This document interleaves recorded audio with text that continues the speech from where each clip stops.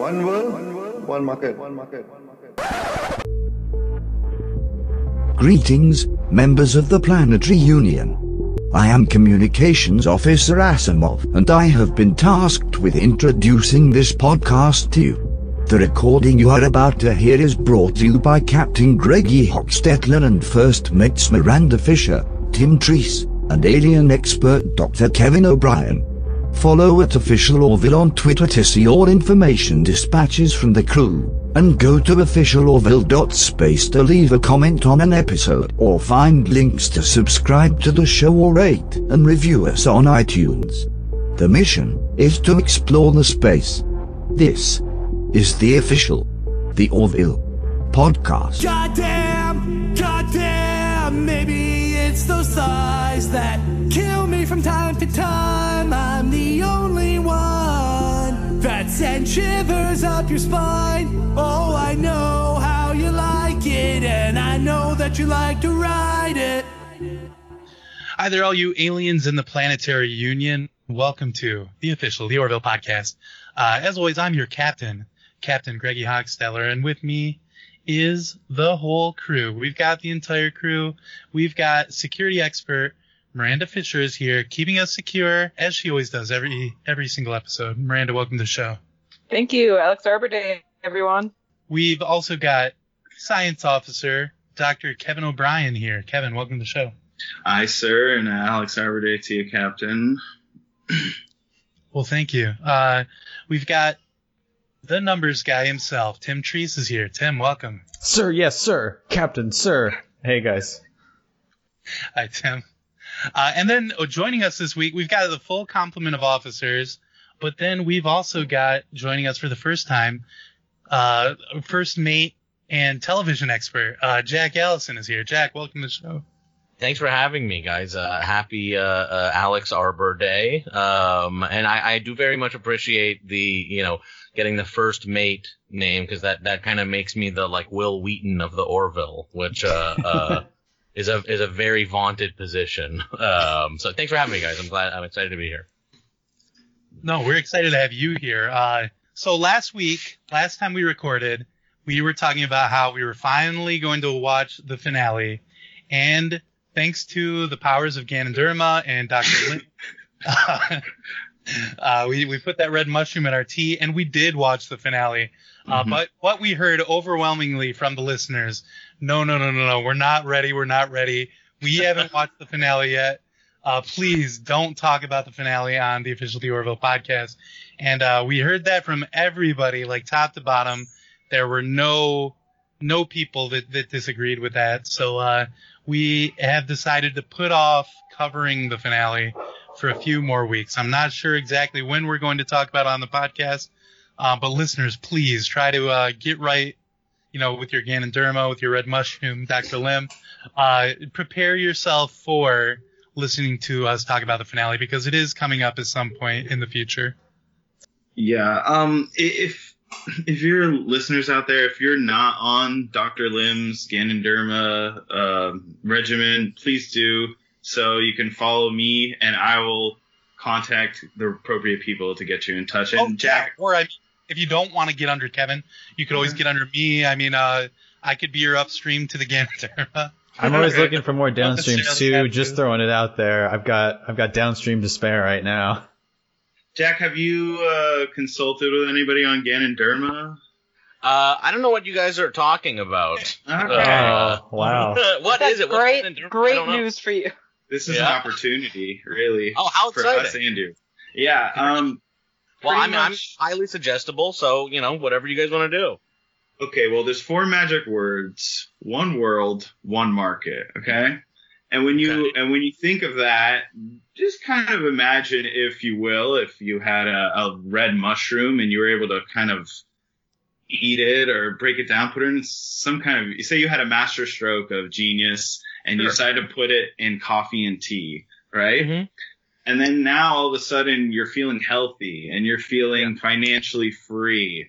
And that would be a miracle. Yeah, and there's one. Well, you know what? It's not a miracle. Well, if you know what, Dr. Lim, he's not around, but I mean, maybe he is, because he's like freaking God with this stuff.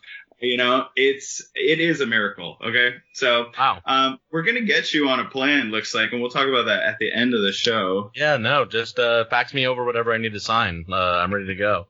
I love it. I love it. And one world, one market. Sorry, I had to get that in, Tim, before you start. Just to give you a sense of like how powerful this stuff is and how strong it makes you is.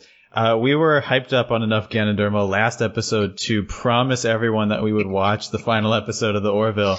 And then after that, we were hyped up on even more Ganoderma enough to go back on that public promise and release this episode instead. Wow, so that's power. That's double real power. Yeah. That is really real power. I did want to talk to you guys about Ganoderma a little bit because, I mean, the three of you are like a higher level, I think, than I am in the Ganoderma process, and I had some questions. On Wednesday, on the 4th of July, I did eat some mushrooms, and I did not have a good time at all. And is that a normal Ganoderma experience where you start crying and rethinking your entire life? That is definitely not a Ganoderma experience. And I don't know what shaman you consulted with or how I don't know if you went through the urination cleansing process where you drank that afterwards to kind of like take out some of the impurities of your mushroom.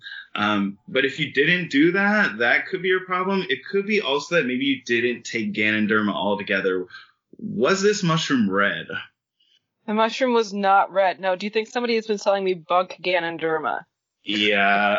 This is like something that's been happening a lot lately is, you know, anybody who you see a miracle product, you'll have the leeches and you'll have the imitators, you know, terrible.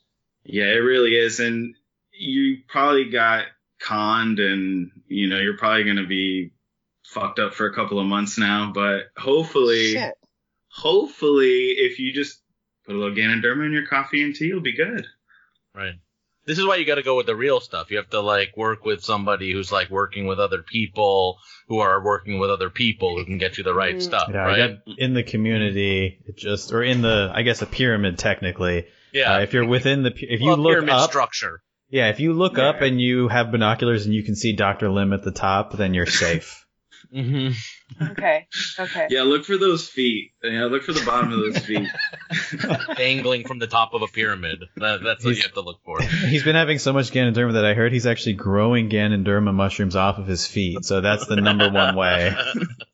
Oh, wow. Okay. So you'll smell it even before you see it. Now, Captain, we have to talk about this show, don't we? What, we want to talk about the show first? I've got a song for us this week. Oh, yeah. Jag, you like music? Love this stuff. Yeah, that's a good question. How long does Jack want to be here? I think we would... I honestly, to be honest with you, I'm not like a huge music fan. Okay. I like a lot of music, but like that is a fine question because I would normally answer that question with like not particularly. Okay. Well, then this might be right up your alley.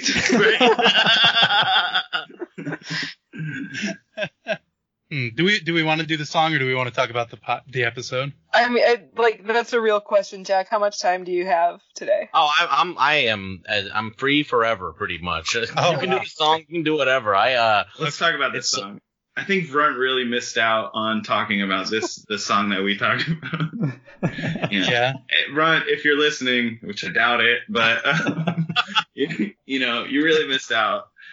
Was he in a hurry? Yeah, he only had an hour, right? He just seemed like a real busy guy, you know? By our standards, he was in a real hurry, yeah. He kept clicking on his Bluetooth, taking calls. We've got Jack here. We've got to get his take on this song. I've got a great song for us this week. If we think back and remember the year 2014, okay, we've got a lot of great memories of that year.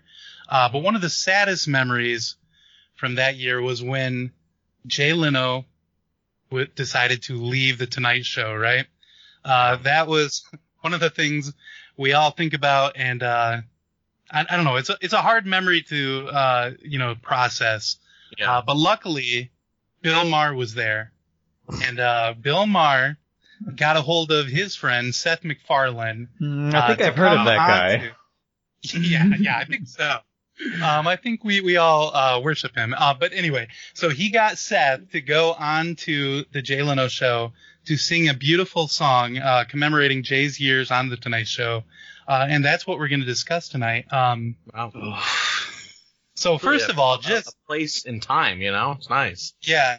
I think I was going through a really bad case of World Cup fever at that time in 2015. And as we all know, listeners, if you haven't caught the fever, lads, it's coming home. Football's coming home.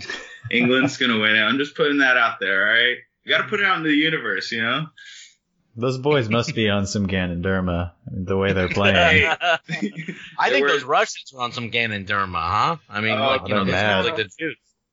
Yeah. I don't want to talk too much about them because they got. Yeah, don't get Kevin started on the Russians because he's. Well, I mean, I don't want them. He's got a lot of theories about them.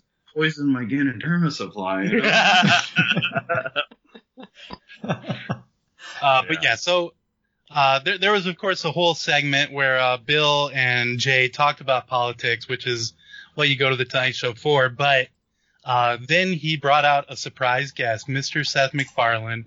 And they began singing this beautiful song. So here, I'm just going to go ahead and play the first clip here. Here we go. Jay, this is for you.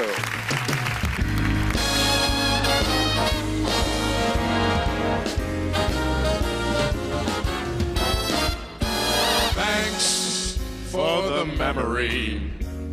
You bantered with the stars, earned all your battle scars, got paid a lot and built a pot and blew it all on cars. How lovely it was. Okay, was that loud enough that everybody could hear it? Yeah. Yep. Okay, good. Yeah, it was perfect volume, I guess. Okay, great. So Jay bantered with the stars, made a lot of money, blew it all on cars. Now that's Jay Leno. Mm-hmm.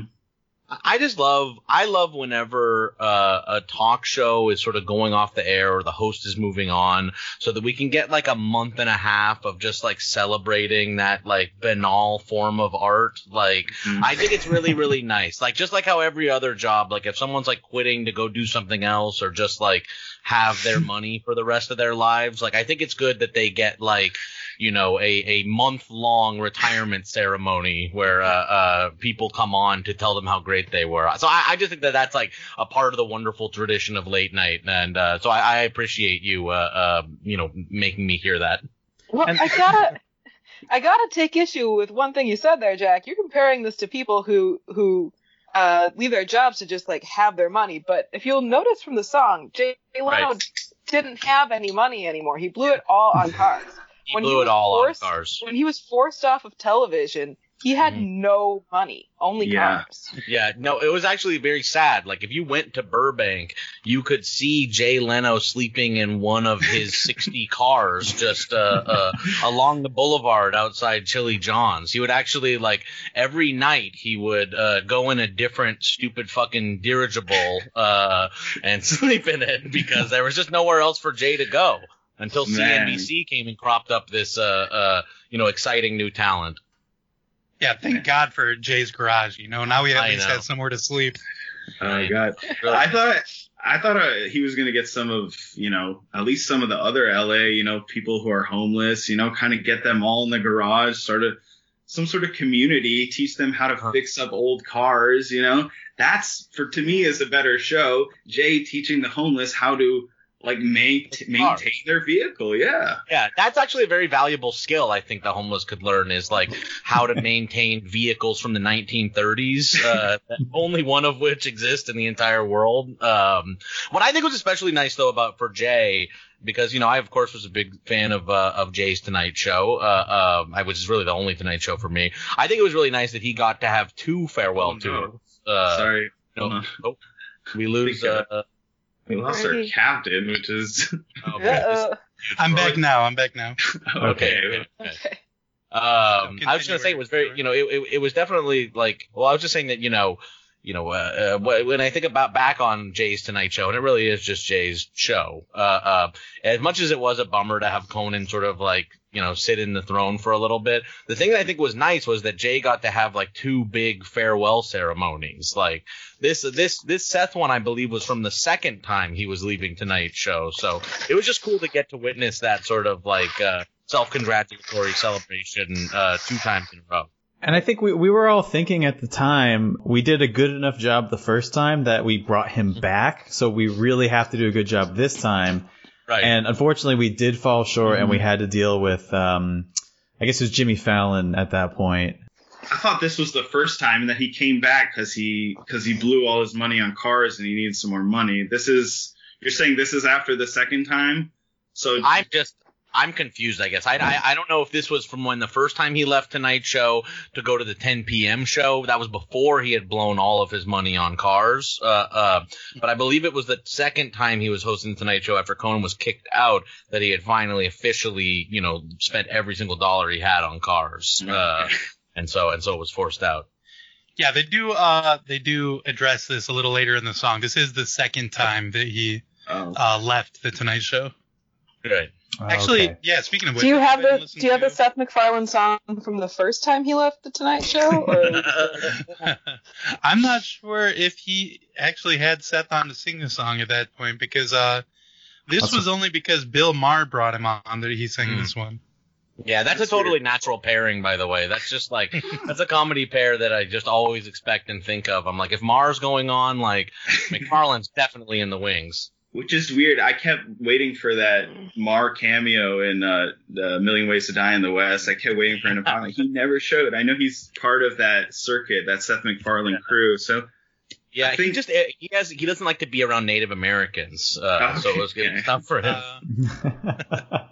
That is interesting that he didn't appear in that, because if you look on YouTube at all the Seth MacFarlane birthday party videos, which there are a ton of for some reason. Bill Maher is always there, and he's always singing songs with Seth MacFarlane at Seth's birthday party. So it's funny that he didn't appear in A Million Ways to Die in the West. You remember when Seth tried to, like, there was like he did like a variety show once where he like did all his like very cool, it's always very exciting when he does it, like the big band singing or whatever, the crooning. Oh my God. It's just like always such a treat. And they did one time do like a special, I think, on Fox, and I just was like, how come, like, who do I have to send, a letter writing campaign to get the Seth MacFarlane crooning special back on TV?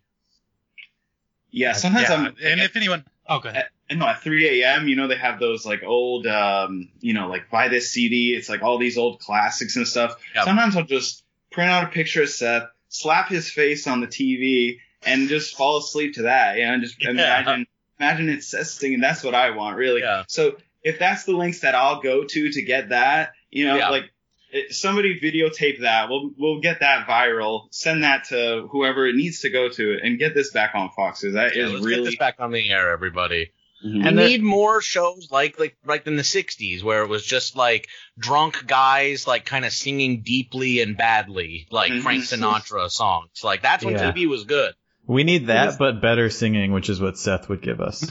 Right, yeah. Of course. I guess I just worry, if Seth's going to be doing the variety show, don't get me wrong, God, I would love to see that, but I worry that it would take his time and energy away from the Orville. Right. That's true. Well, already, you can see, though, that this man's a workaholic. Every show, it's so clear that every single show he works on so deeply.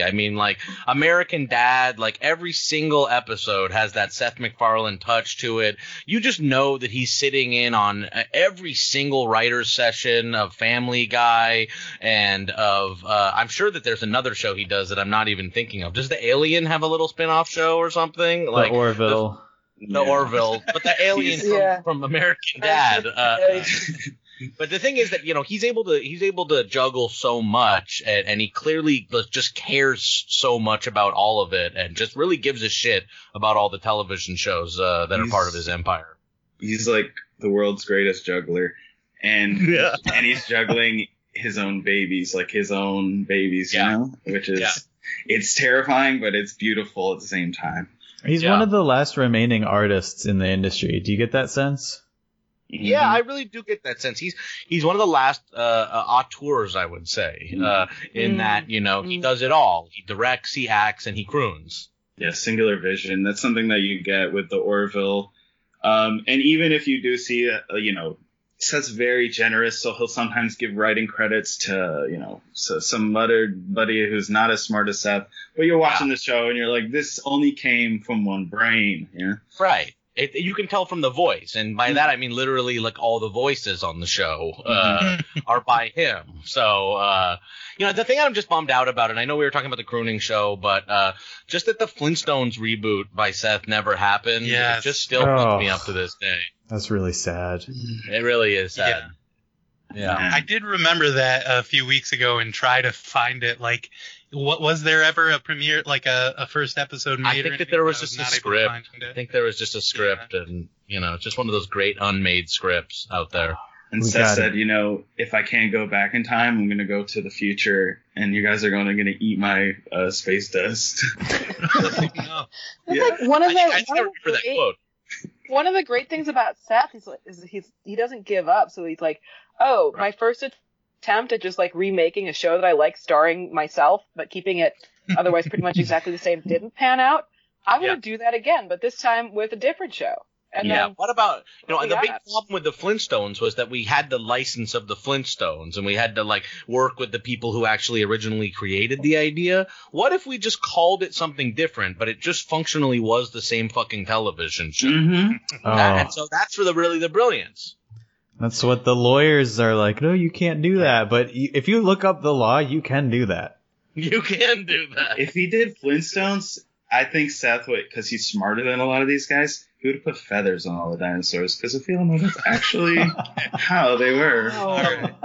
Yeah, I mean, the thing is that sure, like Family Guy from the get wasn't like any other show on television. Like Family Guy originally, like a show about like a cartoon family, sort of with more adult themes. Like we'd never seen anything like that before. So yeah, it's just kind of like a pattern with his work where he just comes up with something that's, all just his own genius.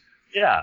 Totally out there, totally unlike anything else, and so strong on character, and again the voices, him doing the voices. And you're sure you're not on Ganoderma, because noticing patterns and being able to like see these kinds of things is one of the benefits.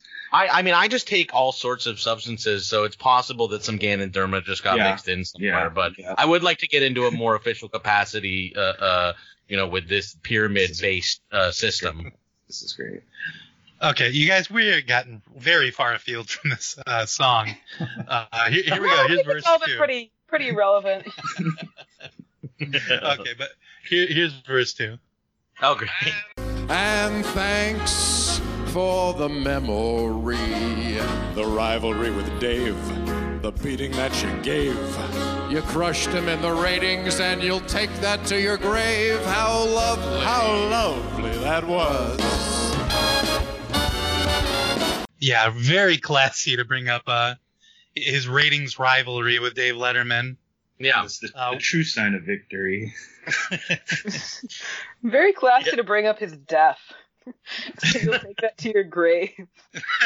There's nothing left for you but death once you've left. I don't know. I think when Jay Leno dies, like that may be his last thing he thinks of, like how he beat David Letterman in the ratings. But the Netflix show is definitely doing better than Jay's Garage. I mean, like, let's be real here. Yeah, but Netflix, like, I don't know if I trust their numbers, Yeah. Like, they're probably counting bots and stuff. These Russian bots are building up all the numbers on the Netflix view count show. Inflation. I just, you just can't trust some of these companies. I agree. Yeah, Jay's still probably, doing much better. And it's not fair either, because if Jay had Obama on Jay's Garage, like, that would, well, fingers crossed. I'm mailing Ganoderma to Obama weekly. Yeah. Yeah, like Obama's no stranger to car-based talk shows, so I think they could probably snag him. If Jay Leno just gets into like a racist fight, then Obama might invite him to the White House to have a beer. Yeah. Maybe get Charles Barkley in there so they can really start a dialogue about race in America, because he's the guy I look to. Yeah. I the second verse of the song, it just makes me think, like, you know, why can't Bill Maher get in there the same way that he did at the birthday parties? Like, is there something that's just not televisable about Bill Maher's singing voice? No, I think we heard some of it. Isn't that? Oh, is Maher in there? I think it's a duet. I think there's a. I mean. Well, the way it goes is Bill starts each of the verses, and then he kind of gets lost on the way, and Seth picks him up and carries him to the finish line. Yeah. Gotcha. Yeah. Classic comedy duo. Here we go. Here's another clip for us. And thanks for the memory. You made Judge Ito dance, mocked Tara Reid's implants, went on a rant and told you Grant to keep it in his pants. What was he thinking? Yeah, you guys remember that time when Hugh Grant got with a hooker, I believe? Yeah, I think that's remember the that? case. He got a blowjob, and Jay Leno chastised him for it on air. That was one of the many memorable moments of Jay's Tonight Show, along with the remember when the judge of the time when O.J. Simpson murdered his wife? Remember how the judge was Judge Ito, and Jay Leno's big take on that was like, what if there were a bunch of Judge Itos dancing? So that was another memorable moment in Tonight Show history, was when he got a bunch of men who looked like Judge Ito to dance.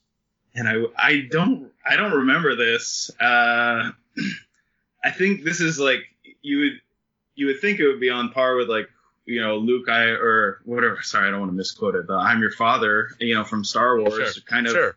One of those things where if you showed me a picture of Judge Ito, I'd be like, oh yes, I know who that is, and I know this is because there's a bunch of him, and you know, Jay Leno. Like the way, you know, someone shows you Star Wars, you're like, okay, I haven't seen any Star Wars, but I know this is Star Wars. So. Well, you just pick it up by osmosis. I mean, like, the dancing Itos are such, like, a big part of, like, the texture of American culture that, like, everybody just knows about the dancing Itos and remembers them. And I wouldn't know him from him being a judge. I would just think of, like, he's in that class of him and the dancing baby from Ally McBeal as just cultural cornerstones. Yeah. These are the things that make us Americans.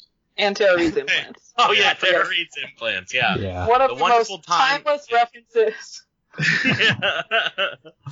Yeah, remember when that actress was having alcohol problems and everyone made fun of how her breast implants didn't look good? Thank God he slammed her. He slammed her, and she hasn't got up since, and she's begging for Sharknado crumbs, and we're all sitting there laughing, you know, like Jay's on top. Yeah, Jake, if you don't come for the king, you best not miss. Yeah. Yeah, don't get implants on Jay Leno's watch. What a wonderful tradition late night television is. Okay, this song is way too long. Let's see here. How long is it? It's.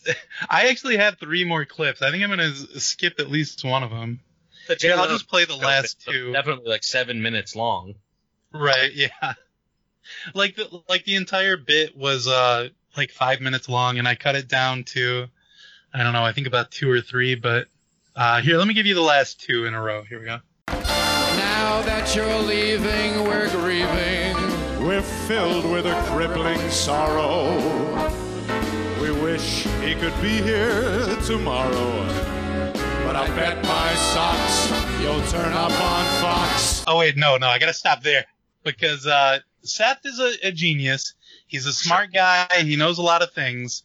But one thing he was not able to guess was that Jay Leno would end up going to CNBC rather than Fox. He didn't end up on Fox. So I think Seth MacFarlane and Bill Maher, you guys owe me a pair of socks.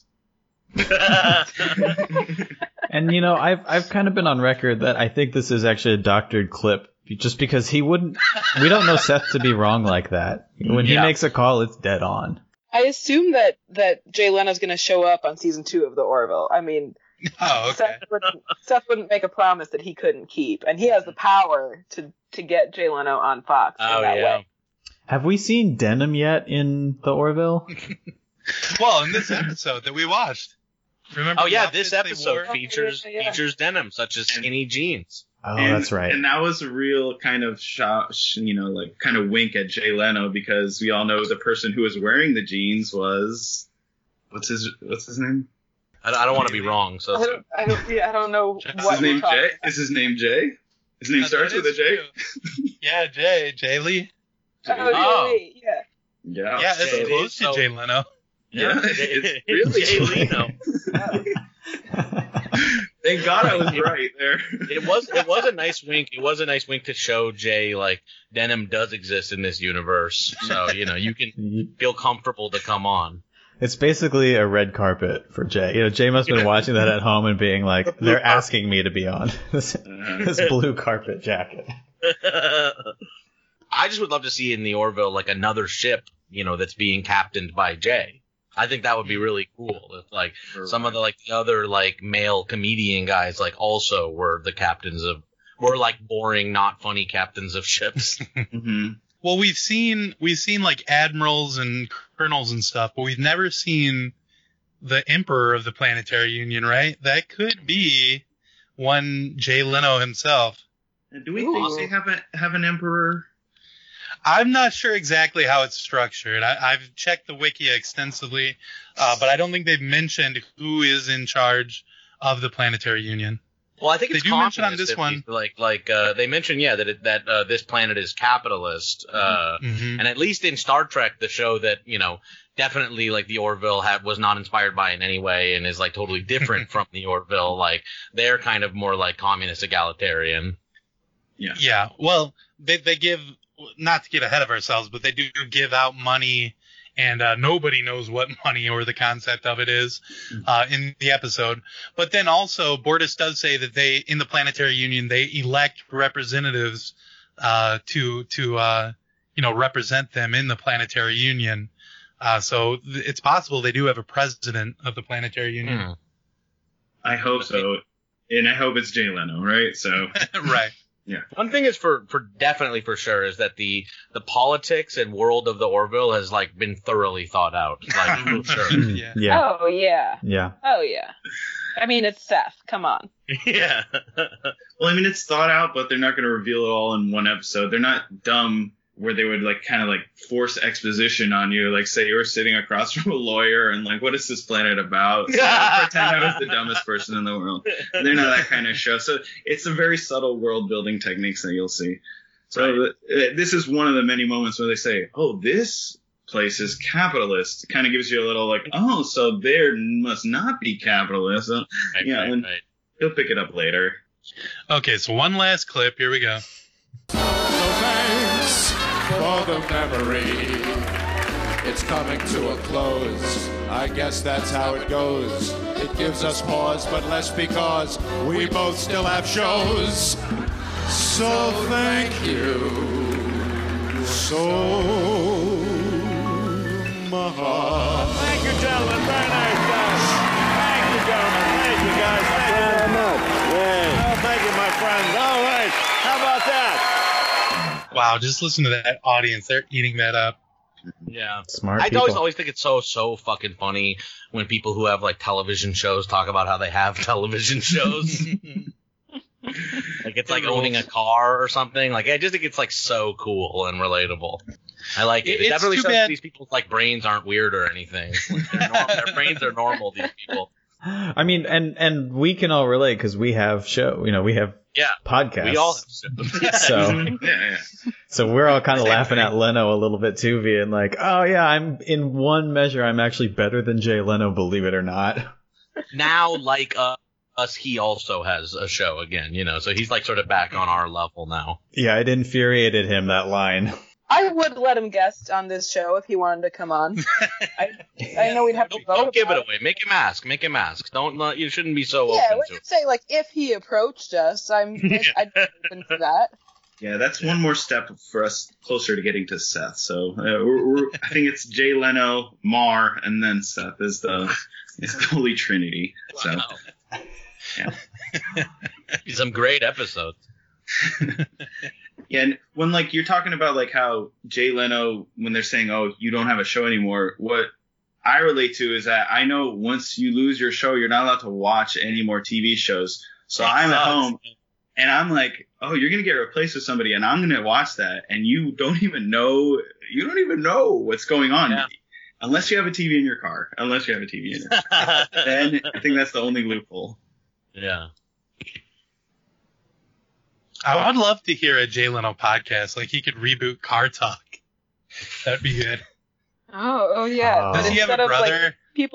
Instead of people calling in with questions about like their 25-year-old cars that barely run anymore, it would just be him and his millionaire friends talking about their totally unrelatable problems. It's just Jerry Seinfeld calling in every episode. Man, I wish I knew more about cars because I would love to reference a really old car and be like, hey, it's me. I actually, earlier in this very podcast, I think I tried to reference an old car and said dirigible, which is like a blimp. It's not really. I wasn't going to say anything. But since you brought it up. I guess it makes sense that if he has like an old-timey cars, he'll also have blimp. Well, you know, I mean, he might call up Jay and be like, "Hey, Jay, my Studebakker's not running." There we go. You know, that's that shit. That's an old Who car. was that? Who's saying that was Jerry Seinfeld. Oh wait, there's more to that message actually. And by the way, Tim should win the Golden Ori this week. Oh no. Wow. I didn't ask him to say that. I didn't ask him. To me, I don't even think that Jerry was do a shout out like that. Yeah, Jerry's a very close personal friend. We have not asked him to be on the podcast because it would seem petty, but Yeah, it's kind of weird to do that with close friends. Yeah. Ask me to go on Cars. Ask me to get some coffee with you in your car, and then you can come be on the Orville. Yeah.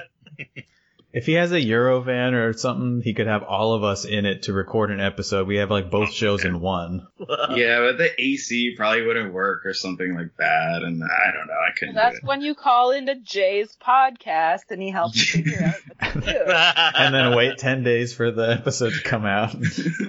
Yeah. We now have 3 shows within one. It's a full-on inception of all the shitty car shows. The one clip I did skip was the one where they kind of dig at Conan O'Brien.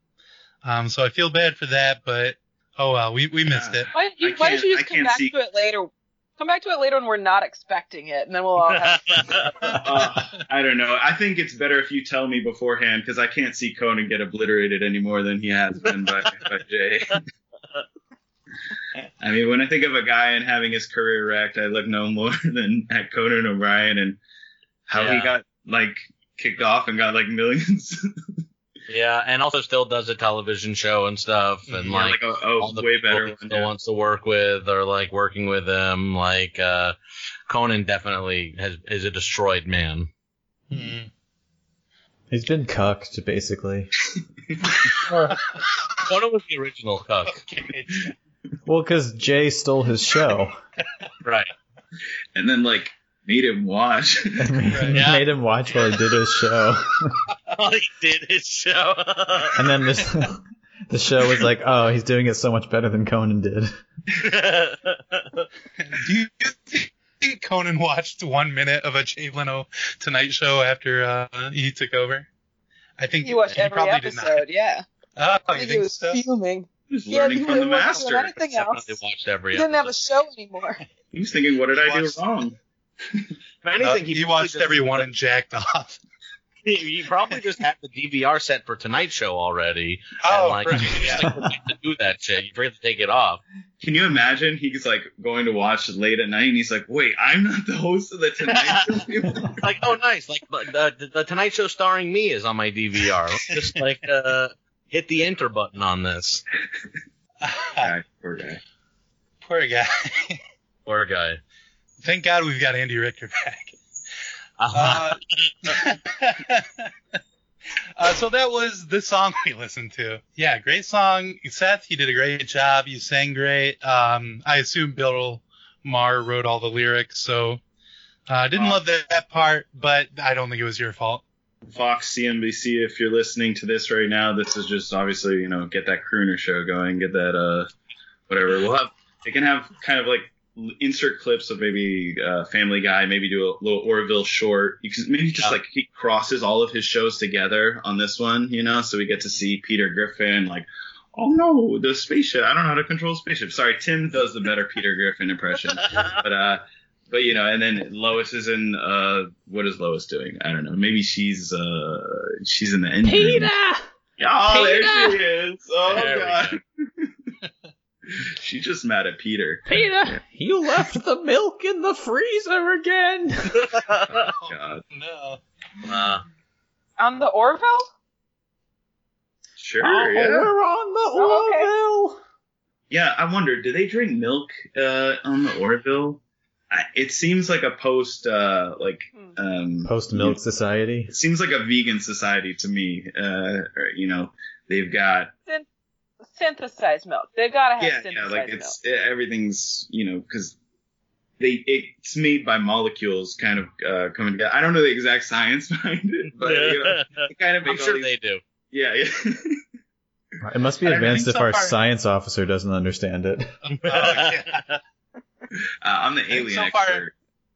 We've only seen people drink like alcohol, and John Lamar's drank soda in the premiere, and those are the two liquids that exist. I haven't watched all the Orville episodes, but do they have, similar to Star Trek, the show that is not really that much like the Orville, like do they have like a little device that just creates food for them or whatever? Oh yeah, Yeah, that's yeah. funny. They actually do have that exact same thing. Very interesting. Are you kind of describing like a thing that kind of just slaps some molecules together to make a little, yeah. Right. Yeah. That's cool. That's like some parallel thinking. That's very cool. Well, Great minds, space you know? Space is a really big place, as I like to say, and there's a room for you know, many ideas, similar or not. Yeah. Well, it's just a case of parallel evolution. Just like in this episode that we watched, episode 7 of the Orville, Majority Rule. This was a very special episode. We have discussed it on the podcast before, but we thought we would bring it back because we just thought Jack would really enjoy this episode. You've So talked we about this chose it episode for him. before? We've talked about every episode except for the finale of the You see, we're on what we like to call a Ganoderma like circle. Gotcha. So we are gonna go. We're go doing back it better now.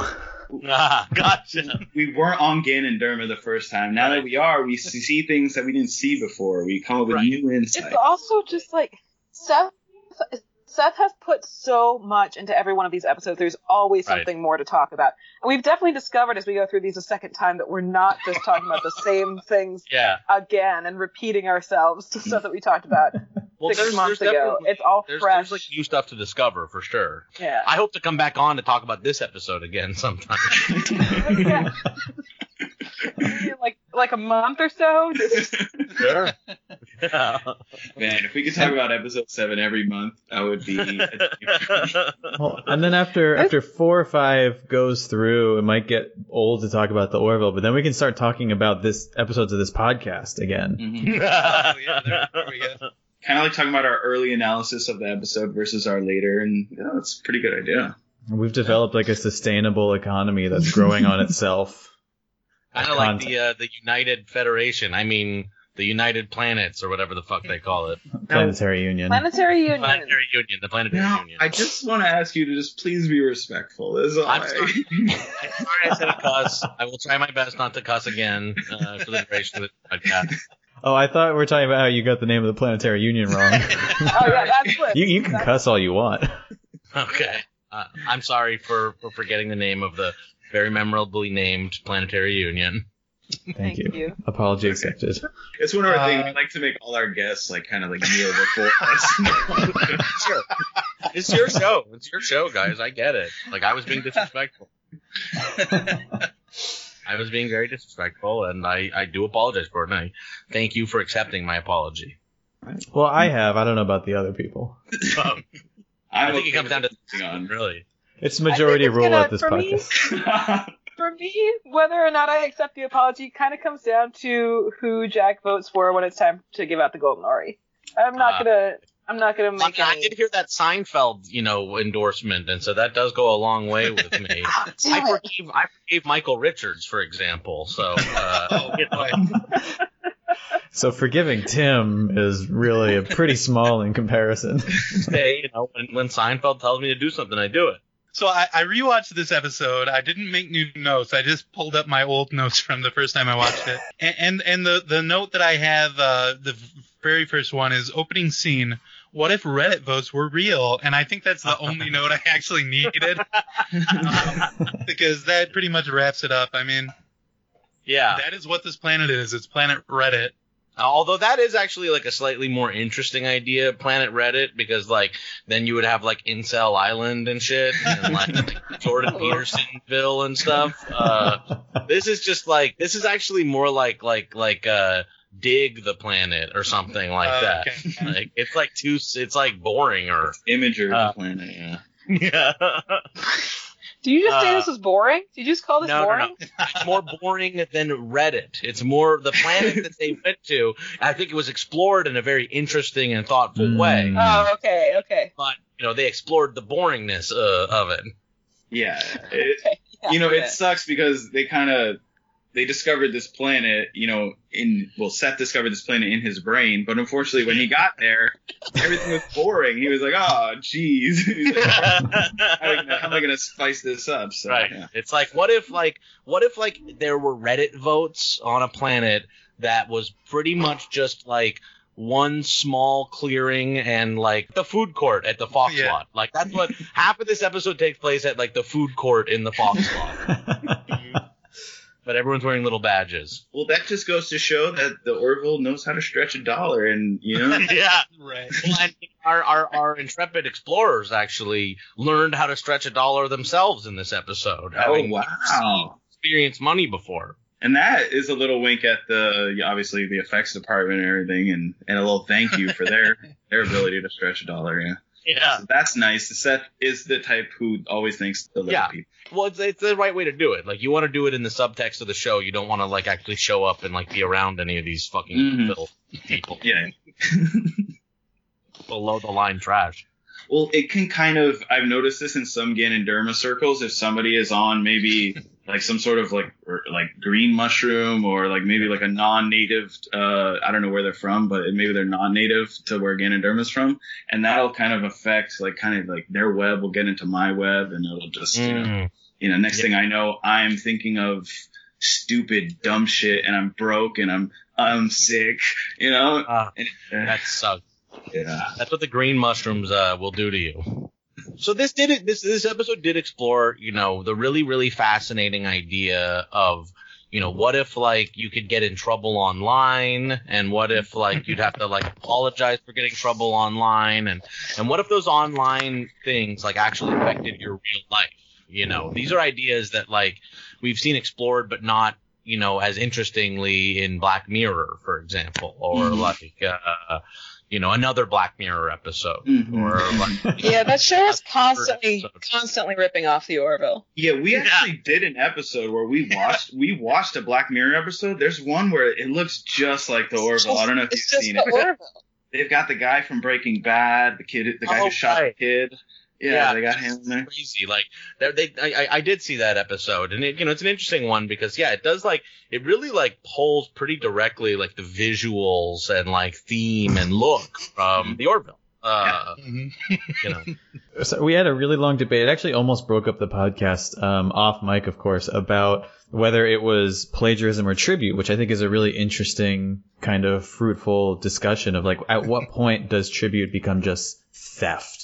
And I think it was theft. It's everything was the Orville, and they didn't say it. Do something like that. You can't like take the entire look and feel and theme and plot structure and like the way the makeup is done and the outfits and the way the ships look and the way the planets are and like the overall structure of how the entire universe is designed. Like, you can't just like steal that from another show and, you know, claim it and, you know, say that this is an original work. Like, that's not homage. That's just theft, is what Black Mirror did to the Orville. Yeah. Exactly. So we need to put Black Mirror in jail. Yeah. It's time for Charlie Booker to get Charlie fucking booked. Yes. Yes. Oh, man. They need Oh, to damn. give him I don't know, I forget what they did in this episode, but they kind of like suck out their brain. And I think Charlie Booker needs to get his brain sucked out. You said it better though. Well, I'd downvote him, definitely. Oh yeah, no doubt. he's getting a push on that red arrow button for sure. Yeah. So Which yeah, is- the premise of this episode is like if you do a really bad Reddit post, they make your brain bad or something like that, which is a really interesting way to look at the internet and stuff. Well, I think it kind of made like a really good commentary on how, like, if we watch at the beginning, the girl's kind of watching and she's like, I don't like the way that guy looks, you know, I'm going to give him a downvote. And it kind of made me think, wow, this is how, you know, we're all kind of always looking at our phones, but then sometimes we're looking at our phones so much that we're not even really looking at our phones. And I know it's hard to understand, but if listeners, if you get some Ganonderma, you'll know what I'm talking about. Okay. This is, Sometimes we're looking at our phones so much that we don't even look up at the TV to see whether or not the guy is hot who we're voting on. Right. And it's like, take a closer look at that guy's face. Maybe he is actually pretty hot. So I'm going to true. come at it Listen to actually what he from the opposite direction here and say, you know, maybe we shouldn't be judging people just on the outside appearance. You know what I mean? Like maybe some of these people that we have like castigated and kicked out of society, like maybe that does have something to do with the way people look. Like, for example, how many people like really know what Harvey Weinstein did? You know what I mean? Like how many people like That's a great really, point. really know? Or, you know, is it just because he looks like an orc or something like that people like dislike this guy? so. Like it's very possible. Like how informed are people really about Harvey Weinstein? And so, you know, I think that is maybe the commentary that Seth was trying to make with this cold open here is like, you know, we should all be a little bit more, you know, cautious and we should be a little bit more responsible before we, you know, just write off Harvey Weinstein forever. And it was really cool that he knew about it and he put this in his show before all of that kind of came to be. Well, we all knew. We all knew. Yeah. So we all knew. We all knew. Yeah. I think that's a really good point. You're making some really good points here, but I would just point out, why would they have it be John Lamar then, who's so attractive, who's the guy who's humping the statue, you know? Why not have like a Yaphet humping the statue? Well, I mean, I you know, maybe it goes to show that it's like, you know, these things happen to good-looking men like Kevin Spacey too. You know what I mean? Like this thing, like, Yeah. really cut Spacey. play. You know? Aye. And even like Perfect 10's like Aziz Ansari, you know, it's affecting everyone. Yeah. Nobody is safe. And I like how they kind of in this episode they say you got to go on an apology tour, kind of say like, you know, you have to be honest about it and you have to be humble and stuff. And I was kind of looking at some more recent stuff, you know, like what happened with Chris Hardwick, and I say, wow, you know what he did, look, that's not for me to judge. But that was a really humble apology and and it was really good. And I just, you know. Well, he said he was going to be a father someday, and that did hit me. I'm going to be a father someday too, and so I might be. You know, So like it could happen to anyone. you can do that kind of stuff that what was said in that article. You can't do if you're someday going to have a child. You know what I mean? Like it's just not conceivable, really. Well, and what it did for me is it made me realize that it could happen to anyone. Like it could happen. Like, for example, Greg, it could happen to you tomorrow that a girlfriend you abused for years comes out and tells the world about it. You know? Are we not able? I mean, now, honestly, at this point, like with this sort of like, you know, it's a witch hunt at this point. Like, are we not supposed to have ever been able to abuse someone for years, like in our past? You know what I mean? Like, what's the statute of limitations for years long abuse? You know what I mean? Like, I'm a different person now. Yeah, am I not capable of growth? Like, I have shed that skin. Go attack that skin that I shed. Don't attack me. It's like anybody can just bring this up at any time. Then you have to apologize for it. You have to start like making an apology tour. Like, why not just skip that step? If we all know that it's going to happen anyway, why not? Why can't I just go like, oh yeah, and pretend I, you know, assume I'm going to do all the apologies, and then everybody can be like, oh okay, thank you for acknowledging that. Let's all just know that this is how it's going to go down. We know how these things go down, and like give Chris back, you know, the talking dad.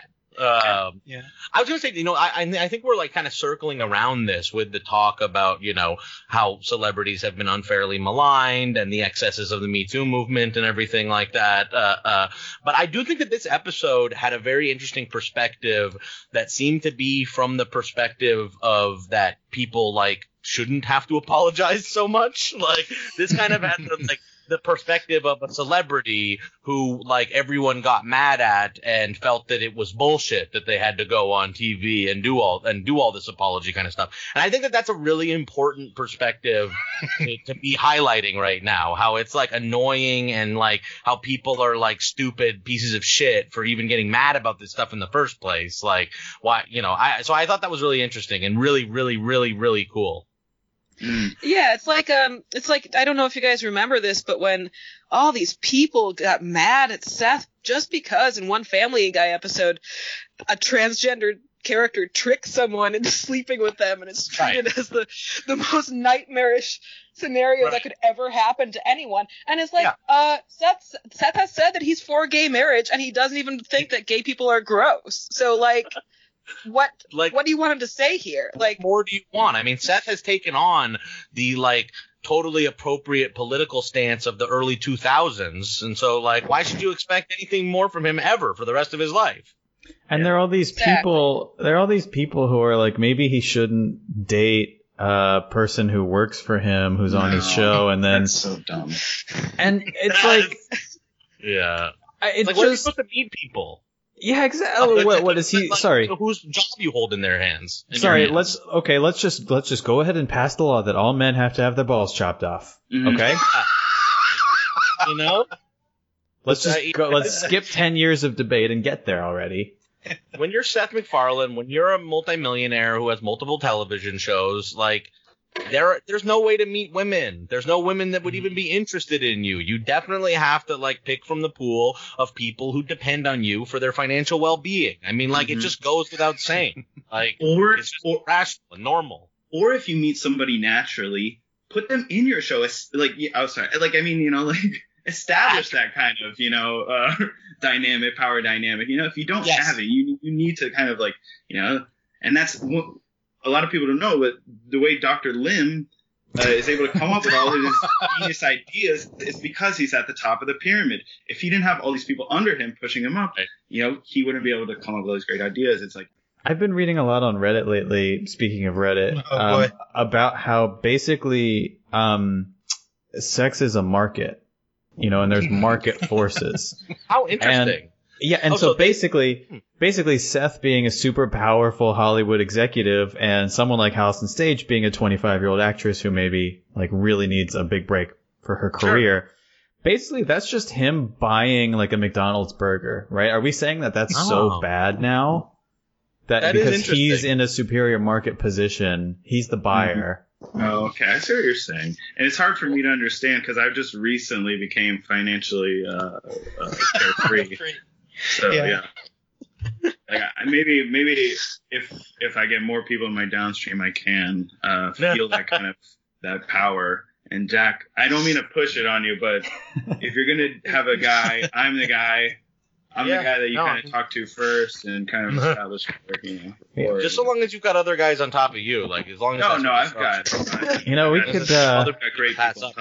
But consider this, Jack. I'm further down than these guys are. Like, I'm on a lower level. That's like the sturdier base of the pyramid. That's where all the support. Is there any way that I could like sign up simultaneously with multiple people at places within the pyramid? Yes. Okay. Oh, and then eventually we'll make a rhombus instead of a pyramid. I want to eventually be paying up to myself. Is what I would like. Then you're making real money. Yeah. Because in all honesty, I'm making a lot of money from my downstream, but I'm spending like twice that amount of money on my upstream. Interesting. So thus yet, I'm not in the black. Jumping both spots, yeah. Yeah. So, but if I was paying myself, then that would be like 3x the money right there. That's huge. I was going to say about this idea of, sort of like sex as a market and stuff like that. It's very interesting to apply those ideas to relationships because those ideas, even in finance, are so they're not bullshit at all. They're definitely like totally like scientifically based. Like when you talk about the markets and shit, like that's definitely not just like stuff that like guys in Wall Street are just making up to like make more money and stuff. So it's good to use those sound scientific ideas, to learn how to talk to girls. Yeah, I mean, if there's one thing that's been successful in our society, it's capitalism. So why not apply those same principles to the every stock aspect market? of life? The stock market never fails. Like, it's just always going up and up and up. So yeah, send me that subreddit if you wouldn't mind too. It's actually been banned recently, but I'm looking for. Well, send me whatever forum they had to move off to. It's a .onion website now. I'm familiar. You got to be careful with those links, though. But so, hey guys, I have a proposal. Let's make this interesting. So, Jack, you're on the record. Your downstream business is available. Let's say the Golden Ori winner here gets that downstream, that very profitable Hollywood link here. Yeah. Well, that Hollywood. That isn't fair because I'm ineligible for the Golden Ori, but I would love to get Jack into the organization under me. That's not fair. Yeah, but Greggy, you're my upstream, so you kind of are true. getting it. Let's see. So back to this episode. So John Lamar humps the statue. Did we start on this episode? Yeah, we talked about it a little bit. Okay. Yeah. So some random guy sells them some badges. John Lamar, he's making fun of his coworker, Alara, because she broke up with her boyfriend. He humps the statue. Someone, puts this on YouTube or their version of YouTube, and it goes viral. Well, I wanted to say just for a second here, that moment where he's humping the statue, it shows how sort of masterful the writing of the series is because of just how naturally they got into him humping the statue in the first place. I mean, they're talking about, in the way that how normal people always talk about, like, relationship bullshit constantly all the time, just the same as people on TV shows do. That's all anyone ever talks about. Well, they established it in the scene before, just before they go to the planet. He says, remember, by the way, just completely just want to bring it up. You do I did think have it an was cool. ex-boyfriend. I definitely did think it was cool that they got into it so naturally, and it just felt so like normal for him to jump up on that statue and start humping it. I'm gonna say, in defense of the Orville writing team, they had, like, in several previous episodes also brought up, seemingly out of nowhere, but apparently this is just their normal thing for the crew. Somebody will just ask Alara about her love life and how men are too intimidated by her and keep. I think she's so strong. That's the thing. I mean, you forget about it just looking at her, but she can, like, bend metal with her hand, and she can practically fly. She can jump so far. She can open any jar of pickles. Mm-hmm. Guaranteed.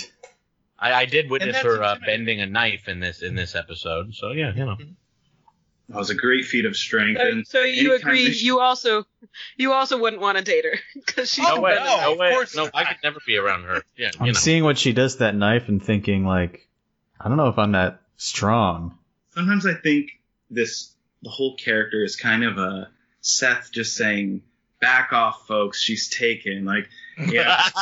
and then they'll have the it's probably not even in the script. They'll just have a cast member ask her, "Oh, hey, so who's this boyfriend you're dating?" And she's like, "Huh? What are you talking about?" And then they look over at Seth and they're like, "Yeah, she's still. Don't worry, she's not seeing anybody else on the side." The reason they seem to pop out of nowhere is because it's just kind of Seth leaning over and say, "Hey, ask her if she's dating this guy or if she's seeing anybody else." And that makes a lot of sense because I was reading for certain scenes they would make her go under oath before starting the camera. Like, just a reminder, Allison, you're under oath. Are you dating anyone right now? So she broke up with her boyfriend, and that made John Lamar make fun of her for it, and he was humping the statue to show how he dances normal, whereas her boyfriend had danced weird. Theoretically. Right. Yep. So watching this episode the second time, it definitely did make me notice the writing a lot more. In the ways Jack was noticing, like, about how good it was. Like the way people talk to each other, and also it made me notice Jay Lee's acting as well. Oh my god, it's so good. And you can distinctly tell when he's doing a bad job at apologizing, because you're like, I know he's I know that he's doing a bad job, and this is not how he normally, Right. acts. This is not like an actor problem. This is like definitely this is a skilled actor showing what a bad apology would sound like dead and uninteresting. I mean, that's the way his character is written, That's the direction given for every one of his lines. It's like acting badly. I think that they put in parenthetical, dull. They just put dull in a parenthetical to his lines. And remember, you're not sure how you got cast here. You think so. You're not sure what you're doing here, or if you can really be, an actor who has any kind of depth. So just go out there and explore that field. Right. I was going to say, watching this, you would have no idea that before this, he had never acted before, and he was just Seth MacFarlane's assistant. That's not true. He played several characters in Family Guy, including black guy in the forest, guy who is black. Well, what I think is really cool, again, I just want to draw a comparison, and I don't even know why this keeps occurring to me, this comparison, because they are really different shows between, Star Trek and The Orville. It's just that, People love it's to so do this good. for some reason. It's odd. I don't know. It's just something. There's something there. But I do hate that on Star Trek it's all these sort of classically trained Shakespearean actors, maybe doing some of the best acting you've ever seen on television and stuff, and really taking it seriously even though the situations are kind of weird. I think that is not really for me. You know what I mean? I'd rather just have some guys kind of fucking around and walking around and talking to each other how people in 2018 do. That's really more my speed. And it's also great that it's kind of in line with that, because it's also a comedy in addition to a drama, then if it's ever not good, they can just be it's supposed to be funny. It's not supposed to be good. They'll be that episode wasn't supposed to be good. Mm-hmm. Yeah. I hope you're not talking about this episode, though, because this episode was really good. I haven't seen one of the bad ones yet, but it's just a nice thing to have just in case, a safety net in case they ever accidentally do a bad one.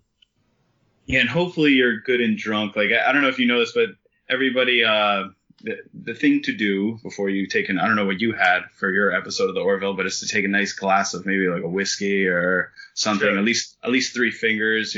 I keep the bottle on the table next to me, with an ice tray just in case. I'm very proper with my whiskey, so which is weird because I'm adding ice, just filling it to the brim with ice,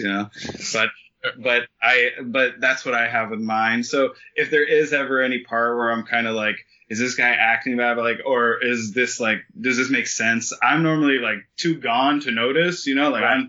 I'm pretty fucked up at that point. So I'm just sitting back and I just want something that's going to comfort me, while I get the spins laying in my bed. I just want to hear somebody kind of reciting, reading a book or something like that. Yeah. Well, that's kind of what all television is for now. So you're in luck. Kev, you're being a little modest. I think I tried your, Kev calls it whiskey cereal, where you get a bowl and you fill it with ice, and then you pour whiskey over it, and you kind of eat the ice with a spoon. Yeah. And it's really good. It's so much better than normal whiskey. And a lot of times you can't hear what the actors are saying because you're crunching that ice so hard. Nice. Yeah, sure. Oh, that sounds really nice. So you have an excuse to listen or to watch the episode 2 or 3 or 4 times. Yeah. This really kills a lot of your free time, which is great.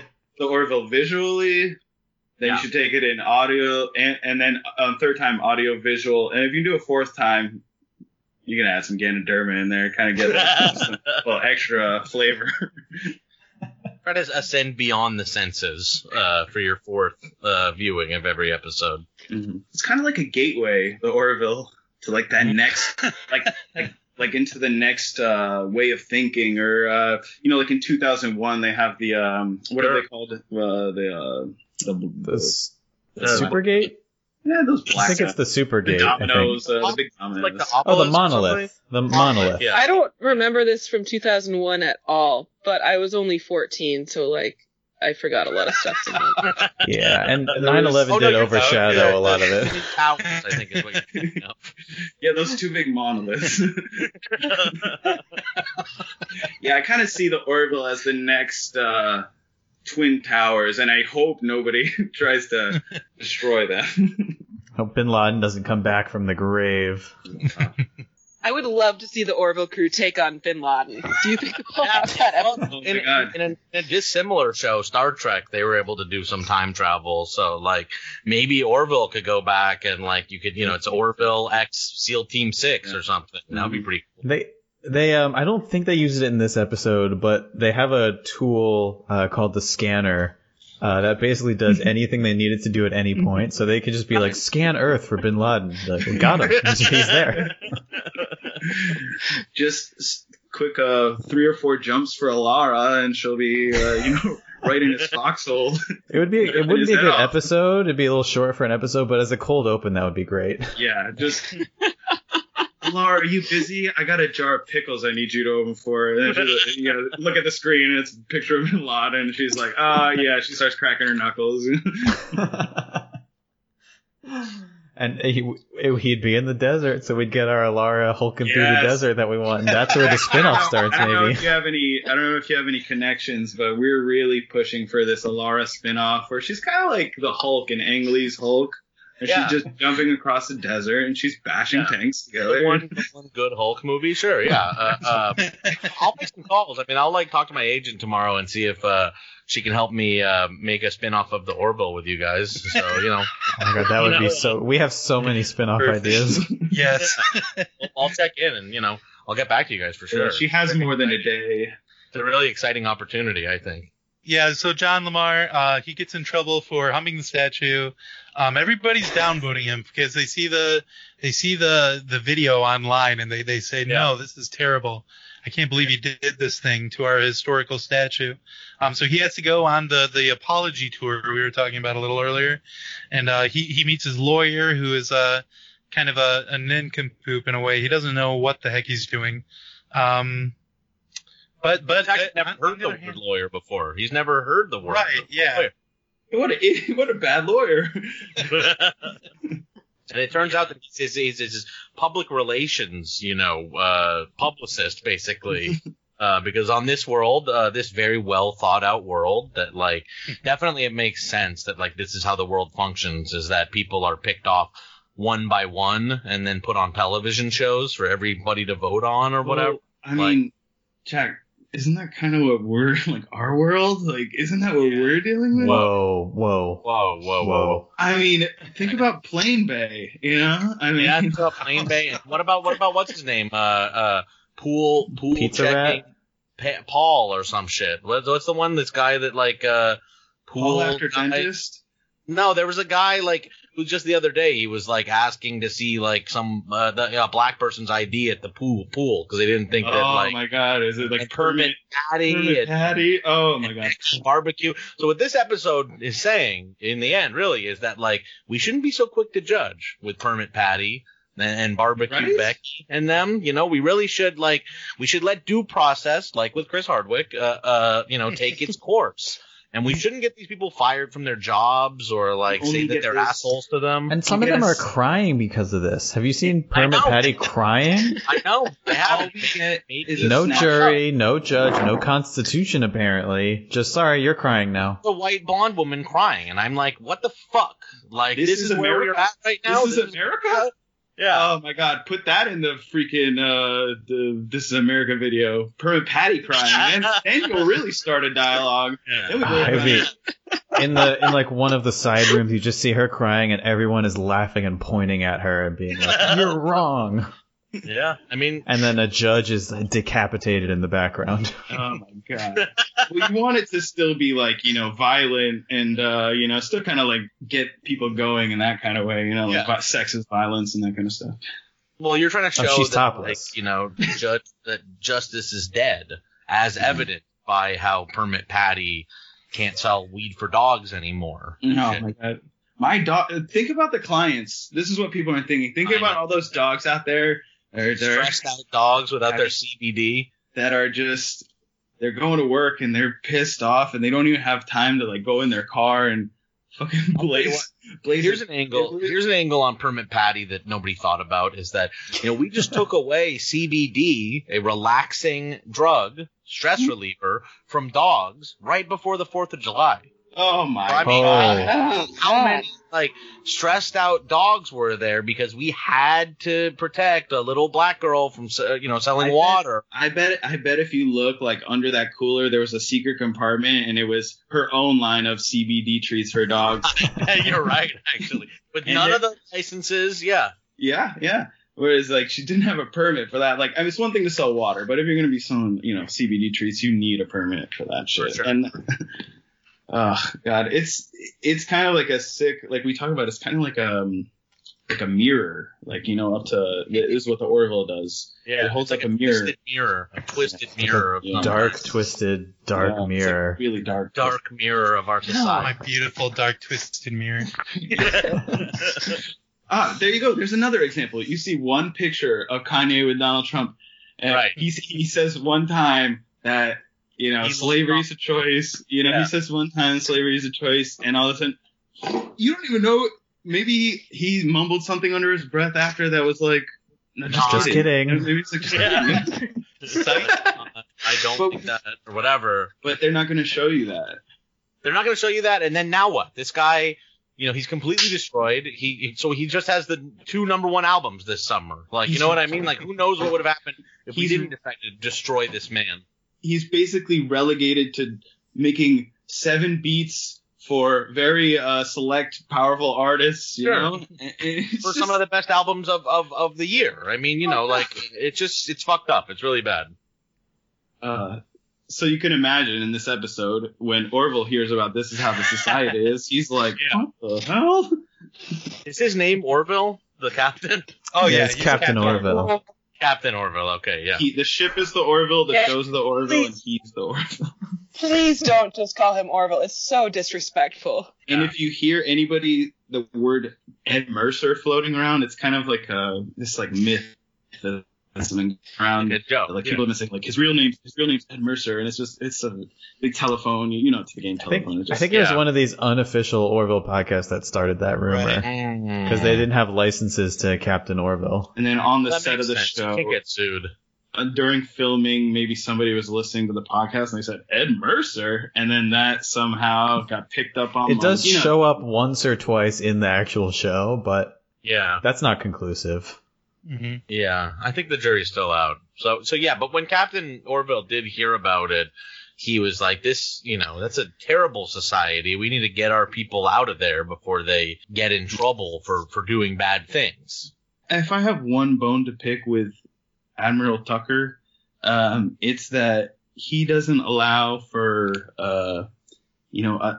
Orville to do his thing and go in and rescue his team. That's what he's best at, is fixing problems, is getting in there, getting his hands dirty, and solving the problem that somebody else created. Mm-hmm.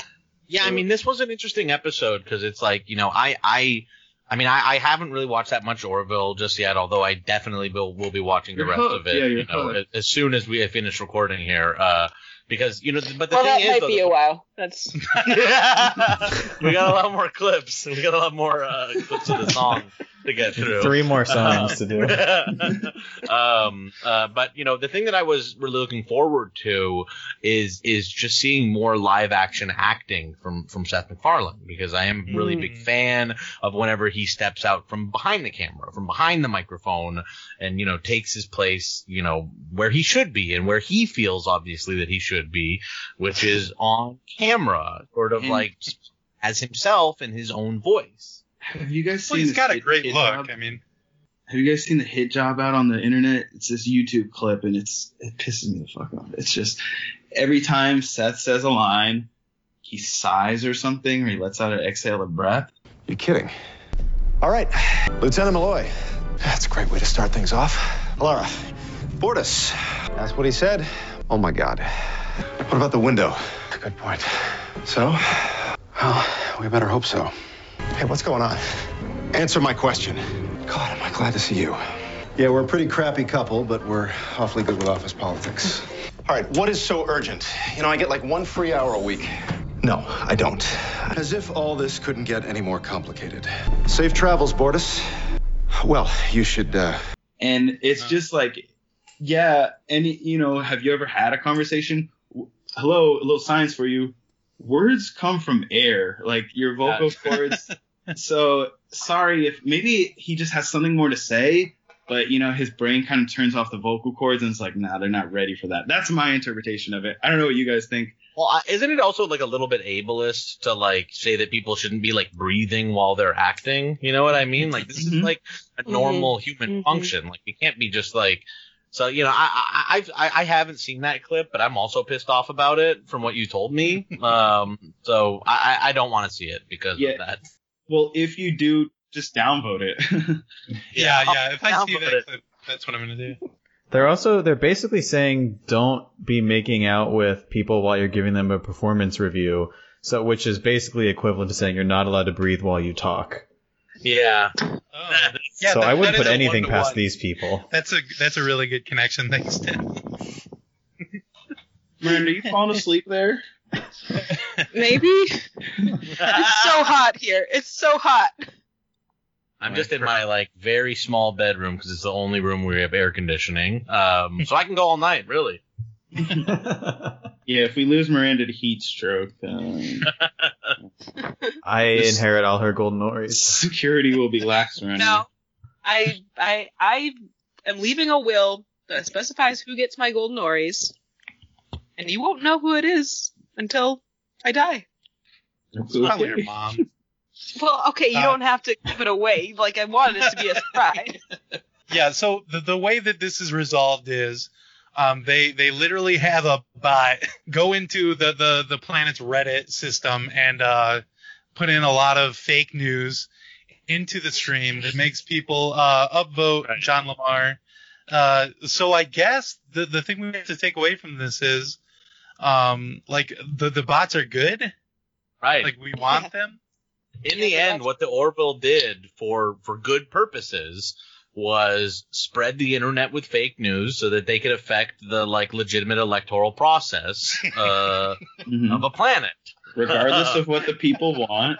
Yeah, it was like what they were able to do was like just come up with like fake stories and shit like that so that people wouldn't vote properly. And I guess it kind of shows it's like even after the treacherous and horrible things that Russia did with this last election, it can be used for good.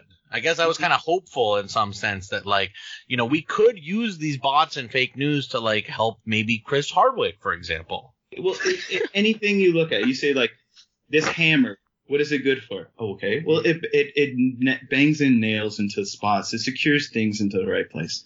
Right. But if I swing this hammer and I hit somebody with it, I can do damage. Right. But that doesn't mean that we're going to ban all hammers now. The hammer's not bad, yeah. Yeah, the hammer's not the fake news. It's not the botnets that are bad. It's just that it was used to elect, Trump.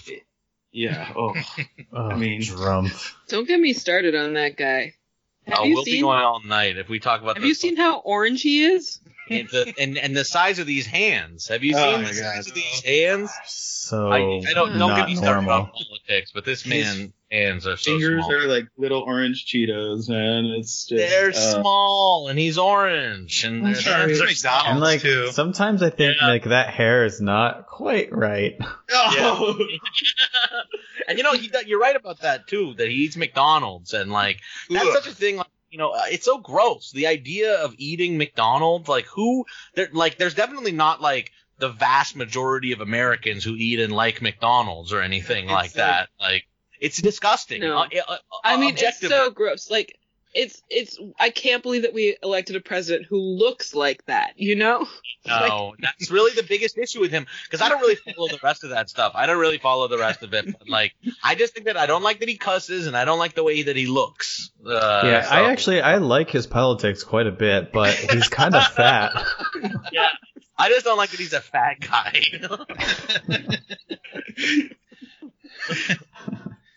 But we shouldn't get started on politics. We shouldn't get started on Have you guys seen that picture of him playing tennis? Oh, man. I threw up. He's wearing underwear. Big fat guy wearing underwear. Big fat old guy. I feel like he might even wear diapers. He's old too, yeah. Yeah, old fat guy, orange. They don't talk about that enough, actually. That he's actually really That he's like old too. yeah. He gets a pass on that. I don't know why. Which is weird because a lot of old guys I talk to, they have like huge hands. So I'm like, this guy's some kind of crazy anomaly. And they're pale. They're normally pale too. This guy's an alien, I think. Yeah, he's like what they might run into on the Orville itself. He's like oh my tall. god, can you imagine? Can you imagine that episode? Like character yet on the Orville? There was a Liam Neeson played character. Blobrock? Oh, Blobrock. Oh, God, no. Blobrock's actually the favorite character of the show. He's in it for about 2 minutes, and he's eating noodles, and they're going all over his face, and he says the word Blobrock, and then he gets killed. It's a very tragic story character arc for one of the better looking characters, I have to say. Jeez, I wish Trump would have a Blobrock arc, just kind of eat his KFC bucket and just die. You can't say that. I wish. Can't say that. I can't say that. Sorry. Yeah, no, seriously, we are kidding. We are kidding. Natural causes. Yes, we hope that it passes on naturally in the night because of McDonald's complications. And until that happens, you got to respect the office. You got to respect the man who has the office, and just of course I respect salute to the guy. Yeah, I of course respect the presidency, and I know that office, sobers people, and it does make you grow within that position. So I'm sticking by him for now. Can I just have one request? Like, can finally someone do an impression of this guy? Yeah, that would be nice. That would be really nice. We're waiting for it. Tim, do you have one? Is that why you're?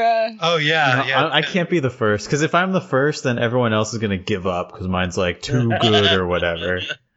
I don't want to get too serious, but like one thing that does bother me, like Tim, you mentioned, you have to respect the office and you have to respect just what we've, it's like we've got like over 300 years of history with this stuff, Yeah. So and then like. But people are starting to refer to him as 45, just like a number. And I'm just like, that's what Hitler did to the people. That is true. How far Wow. are we going to go? Like, you call him, everyone's calling him Hitler, and then they don't really realize. They're basically being Hitler. Using a number for him? Yeah, that's terrible. That's awful. That's so bad. That really makes me think. I'm gonna correct my action on that one. Yeah, people haven't been talking about that. Now, look, he's orange. He's just whatever, but come on, he's more than a number. You want to tattoo a 45 on this guy's arm or something? I mean, is that where this is going? Is that where this is gonna go? You're gonna make him stitch a Cheeto into the sleeve of every shirt? That would actually be pretty badass if he just pull up his sleeve one time and had 45 right now. Yeah. Okay. I might like him if that happened. I mean, I respect him, of course, but I might like him. You're a swing vote. You are a swing vote. You can come around for 2020. I was undecided going into the booth, and don't know who I voted for. I was actually for Bernie, but once he didn't get in, I was like, sorry, buddy. The only other guy who's kind of going to just disrupt this chaos is going to be Trump. So I had to. Once I realized it wasn't going to be Bernie, I was like, well, I guess I got to vote for the second oldest white guy. I was a Hillary guy in the primaries, but then I switched over to Bernie after the primaries. No, but if you read about Hillary, though, she actually did some bad stuff, though. So I don't know. I can't tell if you're joking. I don't know you that well. I'm messing around, but I am a Susan Sarandon voter, so I went in there and got Gary Johnson. And okay, say what? State of California. I was just gonna ask you, would you guys ever have Trump on the show? Everybody, there was all the controversy back over Jimmy Fallon having Trump on. Is that something you guys would consider? If you would be good with it? Yeah. I got a couple questions first. Is he a fan? Is he a fan of the Orville? Is he a fan of this podcast? Is he a fan of the Orville the guy? Is he a fan of the Orville the ship? Is he a fan of the Orville the show, the TV show? And is he a fan of the official The Orville podcast? So what if he's a fan of the first three, but he's only like listened to like a couple of the podcasts? He listened to the front episode. Listen to the front episode. I mean, let's be honest. Like on Smash on hit. Air Force One. So like he's aware, but he's not like a fan necessarily. I assume he has Did he thoughts like it? on it all time. Did he like the episode? He loved the episode, of course. He loved. The Okay, yeah. Then sure. Okay, you guys would have him. Okay. Is he gonna retweet our announcement of the episode? I think that he would. Well- he'll agree at the very least to do a quote tweet of it, but it's not going to be a straight retweet. But That's you know, okay. RT does not equal endorsement. We have to. Yeah, remember that is true. Very important to remember. I forget about that like 5 times a day. Yeah. Every time I see someone RT something, and I'm like, "Are you endorsed?" I would wonder.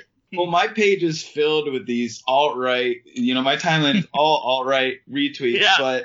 But I'm not endorsing them. I'm kind of like just like If showing you put it in people. the bio, like RTs do not equal endorsements. You can just do whatever the fuck you want. You know what I mean? Like, not I think endorsements. Shit.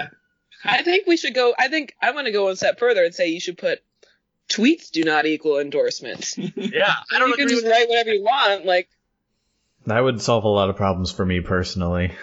Just some of my older tweets have not aged well. Yeah. Old tweets not by me.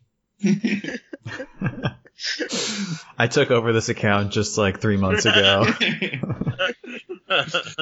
I bought this account for the followers. I didn't know it had. They were all like evil. I made some tweets about Seth not being very talented, but I was in college and it was kind of not the best place. I think the deal breaker to me would be if he. Greggy, are you? Greg, do you have like a lag or Greggy, are you something? like 20 minutes behind? Greggy must be like, I can't get a word in edgewise this podcast. Oh boy, we'll see how long. I must be because. I'm gonna say 1, 2, 3, go, and then you shout Okay. as soon as you hear go. 1, 2, 3, go.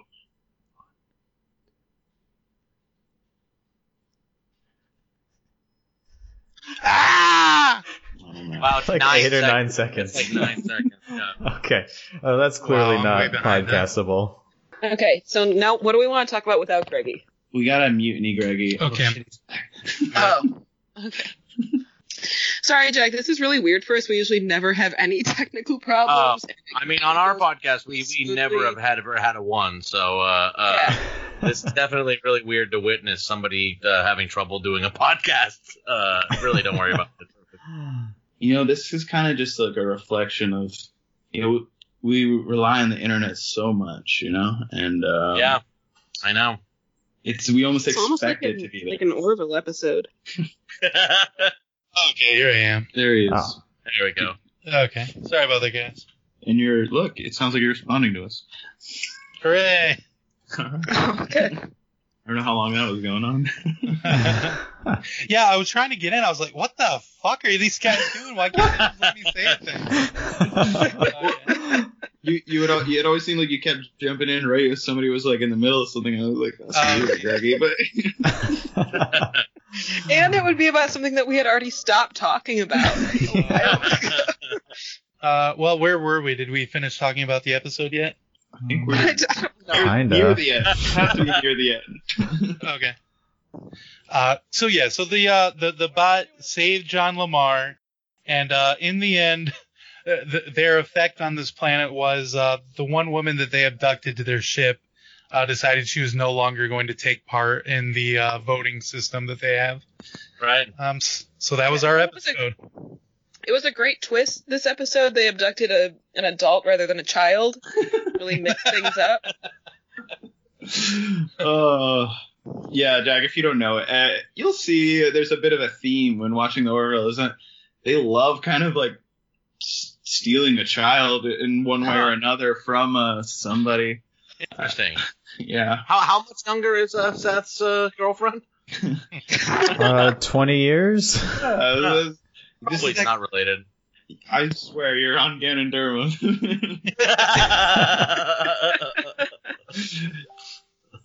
Yeah, I mean, I thought it was an interesting episode, and it really does show that, like, if only one person stops using Reddit, then, like, Reddit's going to be done forever. Yeah.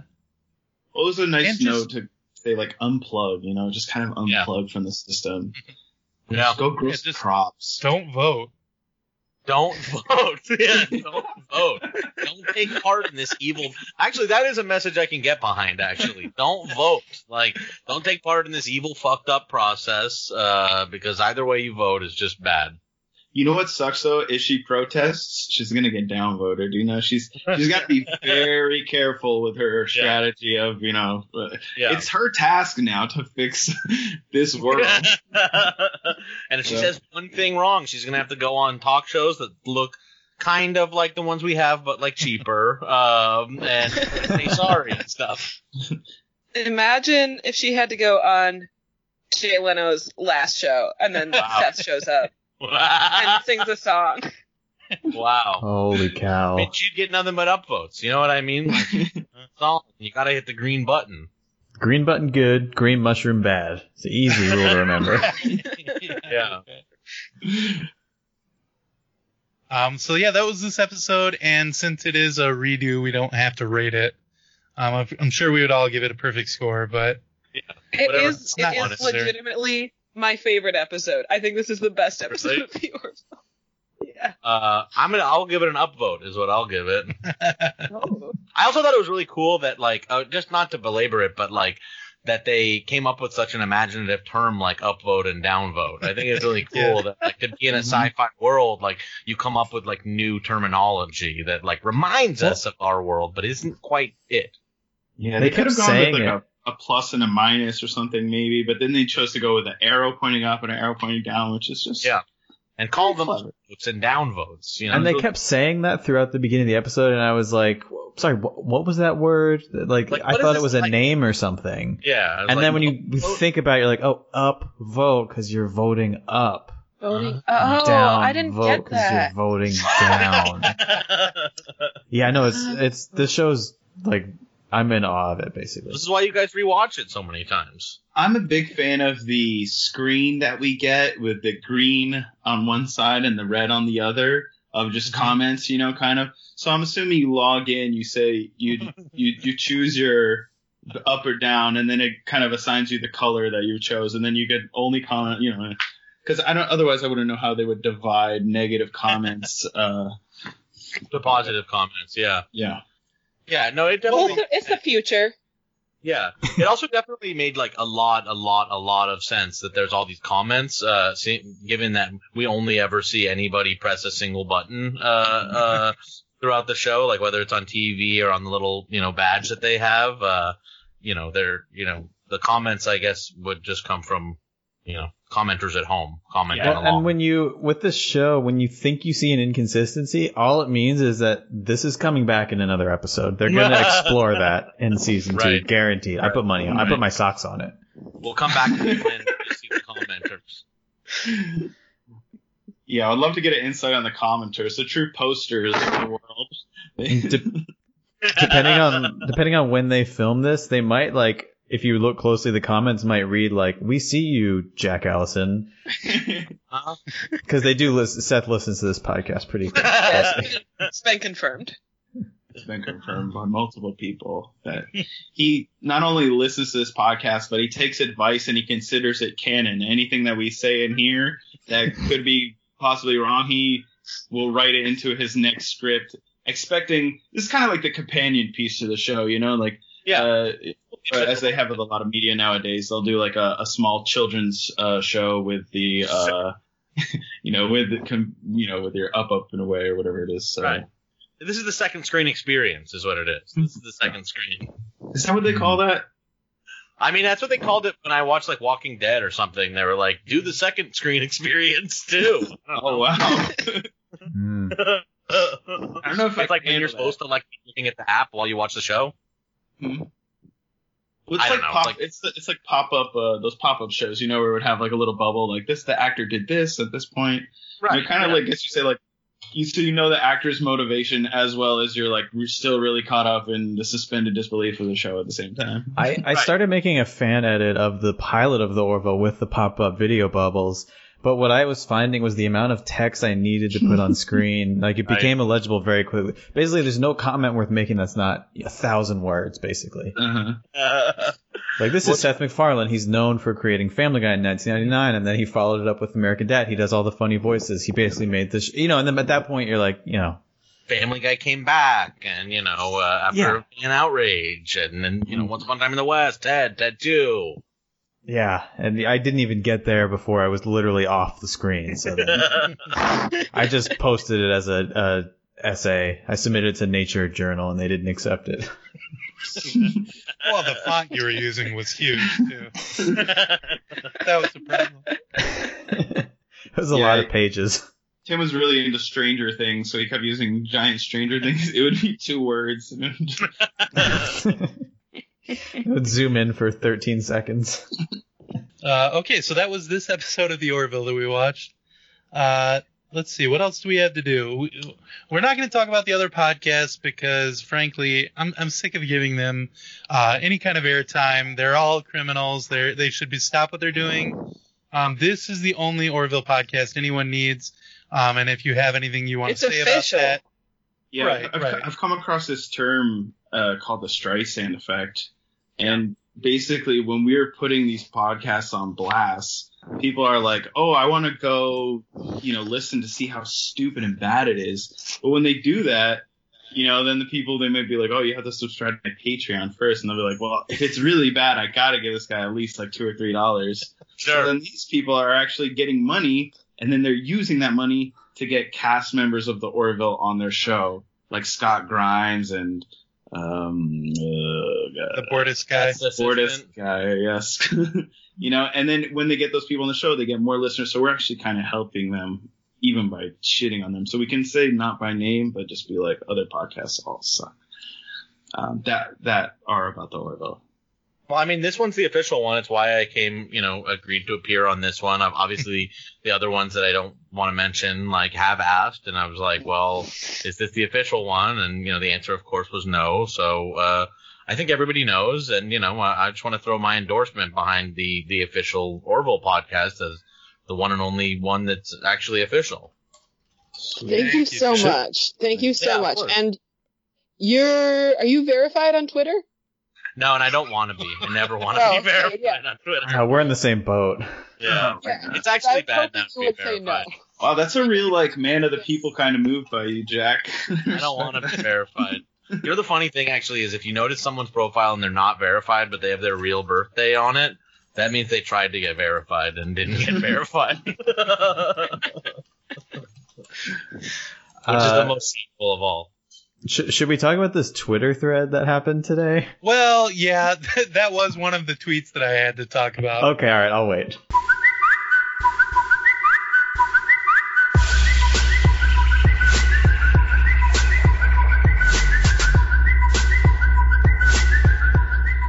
I think I saw this. I think I'm unaware of this as well. Oh, you're in for a treat. Well, there was a tweet going around yesterday, I believe it was.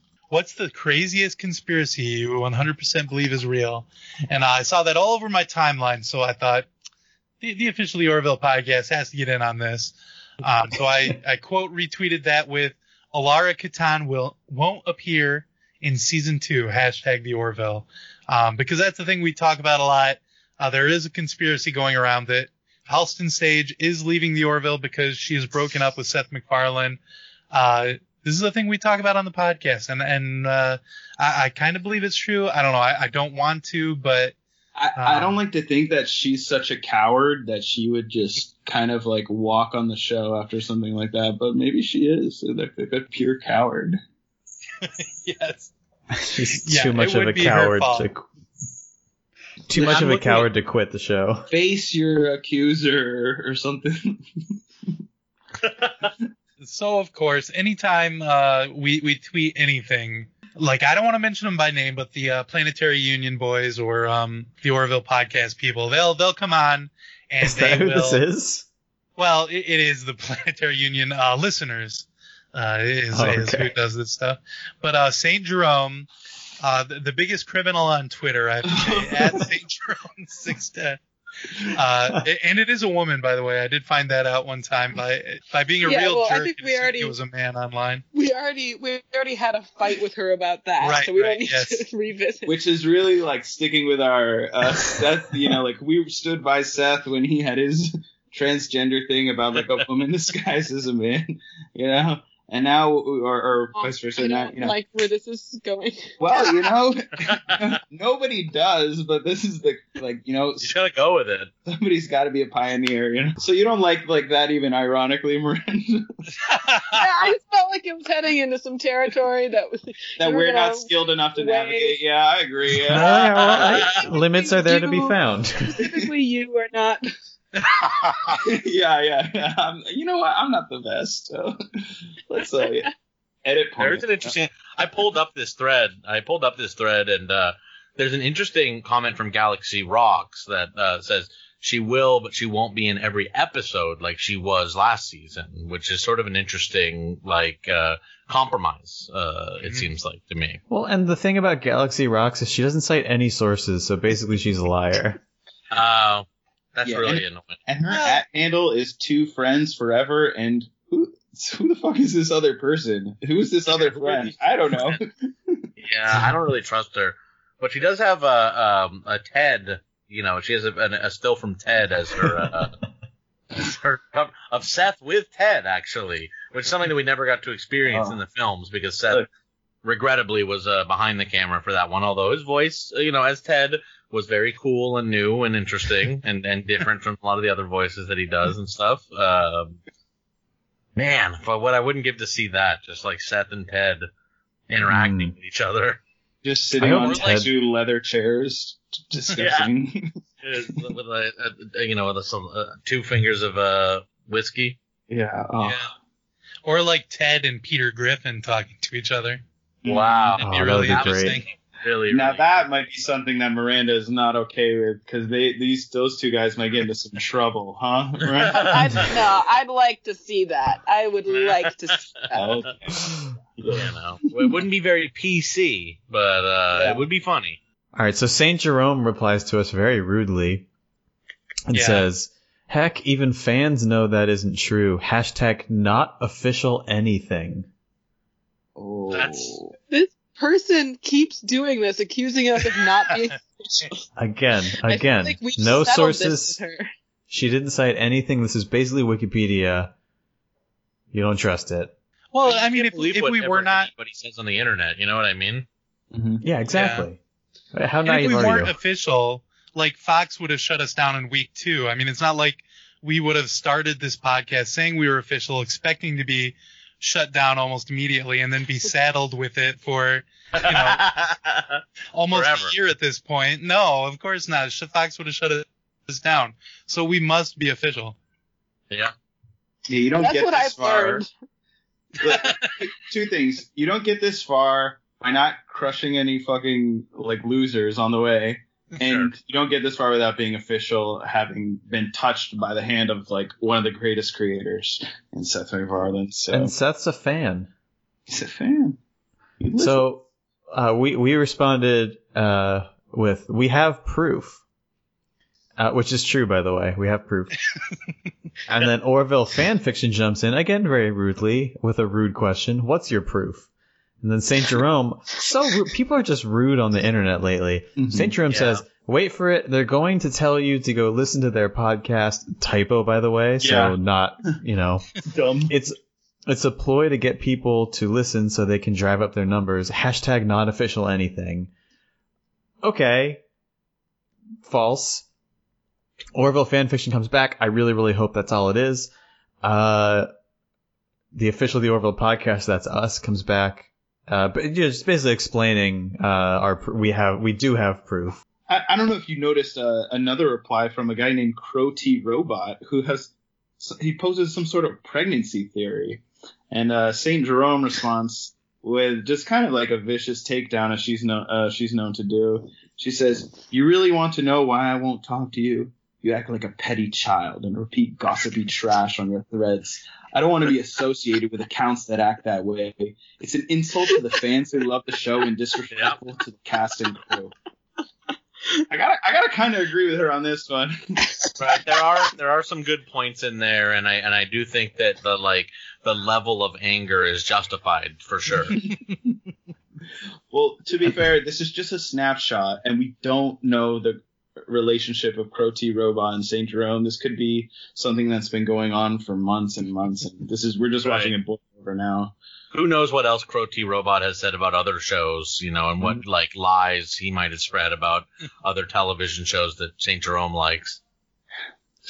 And St. Jerome clearly was so happy when Twitter gave you twice as many characters, because they used all of them in this response. Oh, God. It's like a waste. It's like the Native Americans. You have to use every character. Exactly. Although I will say thank you to St. Jerome this time for not mentioning a rival podcast when she's responding to our tweets. Say we're not official if you want. It's a lie, obviously, but just don't bring Planetary Union into this. Thank you. Right. The Orville fan page, at the Orville fan, said, new challenge. If you had to rename the ship from the Orville to something else, what would it be? Hashtag the Orville. That's a really interesting question. I was wondering what you guys thought about that. Well, the first thing I think about it is that it really, really is an interesting question. I think that maybe you could do it in a perfect world, it would be called the USS Enterprise, honestly. And all this other show would never have existed. You know what I mean? And we would have the one true, space exploration show. And there wouldn't be any debate over that. Right. Yeah. Back to front theory here. Yeah. Yeah, nobody mentioned. Nobody answered that one. You guys didn't even notice my computer overheated and wouldn't let me run Skype anymore. Oh, no. I missed a couple of minutes, so I don't know what we're talking about. What would you rename the Orville? Nothing. Perfect as is. Done. Yeah, we do have a couple of voicemails this week. We're almost done, guys. Coming into the home stretch. Here we go. Here's our first voicemail this week. And as always, if you want to call into the show, just give us a call. Oh no, I shut the page. For once I had the number open. I was ready to go, but I shut the tab. It's Splatjob AI. We all know. Yeah, Splatjob AI. 775-285-6224. Thank you, Tim. Yeah, so give us a call, leave us a voicemail, as these people did. Here's our first one. Hi, what's up? My name's Eli. Just wanted to say, I'm just a really big fan of Miranda and the crew. I love the Melville. I love the official Melville podcast. I just wanted to spread some love. I definitely think Miranda should, be winning the Golden Ori. So I just wanted to say what's up and, just say, just big fan. Love the official Melville podcast. Thanks again. Bye. Wow. Eli, I think, is maybe our biggest fan. Great call, makes some great points. Clearly, this is a guy who loves to listen to the show, really knows what it's about, and understands that I deserve the Golden Ori this week. I talked with a friend, and he told me something really interesting. He said, if you rearrange the letters in Eli, it'll spell lie. And that's what this guy is doing. He's telling lies that Miranda should win the Golden Ori, and that's not true. And who also... Who were you asking about rearranging the letters in the name Eli? Okay, I don't know if are you a Denzel Washington fan? Okay. All right. Do you want me to continue? I was watching the Book of Eli with a good friend of mine, and I said he's blind, and he said no, he's not, and he said, and I was like, he is blind. Look at that. He says, if you rearrange the letters in the word Eli, it spells a lie. And I said, you're right. I guess you can see. So that's what I was talking to you about that. That's crazy, man. And really that was today? That was just earlier today at the theater. No, Eli, I love you too, man. Thanks for calling in, but you seem like a real idiot. You seem like you don't have a lot going on. You're stupid. So no thanks. Eli, love you too. Think you're very smart, making some great points. Please keep calling in. Love to hear those voicemails from you. Sounds like you really know what you're talking about. Bye, Eli. Don't call again. Bye, Eli. No, great job, Eli. Thank you. One more voicemail. Here we go. Yo, what's good? It's Big Crazy, a.k.a. Big Sexy, a.k.a. Big Money, a.k.a. Dirty Money. And I just want to say what's up to Miranda and the whole fucking squad right there. Keep it real. I love that popcorn. Fucking talking about that golden Oroville, baby. Yeah, that golden Oroville. That's right. Thank you for the call, Dirty Money, a.k.a. Sexy Money, a.k.a. Big Sexy. Thank you. We really appreciate that, and we love you. Love you. It was a good call. I feel like you forgot to say some things, like maybe about me deserving the golden Oroville. Just a note for next time. Yeah, these kind of feels like a little vote manipulations going on here. I don't know if you guys feel the same way. It seems like these guys were contacted or subcontracted by Miranda in order to boost her kind of standing in this race for the Golden Ori. I know this last guy didn't even say. It seemed like she hired the people so dumb that they couldn't even do it right, you know? I mean, he didn't even say for me to win it, so I don't know how this could possibly work against me in any way. Well, I think if you just compare this call to some of our other calls that are really insightful at about the Orville show, and some guy needed a TV, I think, at one time. He couldn't watch the show. I did IP trace this call, and it actually came from Miranda's house. Oh my god. You know what? That did kind of sound like Miranda. A lot of people have keys to my house. Over 100 people have keys to my house. So it really could have been any of them. And I don't even know all of them. Yeah, I'm sure you don't know Big Money, Big Sexy. I've never met anybody with that name. What about Dirty Money? No. All right. Well, he loves that popcorn, though. We can all agree about that. I do love that Golden Orville popcorn. I guess that leaves us with one final segment, the Golden Ori, of course. Unfortunately, Jack, I apologize to say this, but as this is your first time on the show, you are ineligible for the Golden Ori. God damn it. If you've been here because you thought you were going to win, then really you're not going to win anyway. You kind of have to be, it takes like a real selfless act to win on your, if you're going to do it on like the a first Medal of Honor. It hasn't happened, but if it's going to be on your first time on, you have to be truly selfless and humble. Okay. So. Yeah, no, I'm not. We are going to give you a Sapphire Star. Mm-hmm. Wow. Thank you for whatever that is. It's pretty good. Well, some of the other people who have been awarded is like Alara Katan. Wow. She's going to appear on not every episode, but a lot of them, I think, in the next season.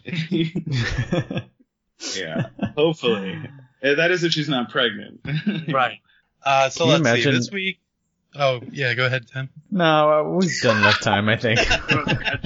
Well, I mean, can you imagine she was pregnant? I want to know where this is going. Can you imagine how strong that baby would be? The baby would just punch its way out of her belly. Okay, that's enough of that. Oh, wow. I really wish I could give the Golden Ori to Jack this week because he did a great job. Lots of great additions to the show. Unfortunately, it is against the rules, so I think... Too bad. I respect it. Let's see. So Tim got an endorsement early on from Jerry Seinfeld, so that carries a lot of weight with me. Jerry Seinfeld has never even appeared on the Orville, I would just like to point out. Ooh, true. Whereas Eli, the voicemail caller, we did hear his voice on the show, and he did endorse Miranda. Yeah, he's a fan. He knows what he's talking about. I do. Now, on the other hand, Kevin, let's see. Kevin did... He said a lot of stuff, so that's good. I cannot get the Golden Ori. It's against the rules for me to get it as well. Hold on. This is always hard. Hold on. Oh, yeah, Kevin, go ahead. I think we're going to get it. I think I have a clip. I have a little quick clip I have to play. Yeah. It's me, Michael Jordan, star of basketball, shoot number 23 himself.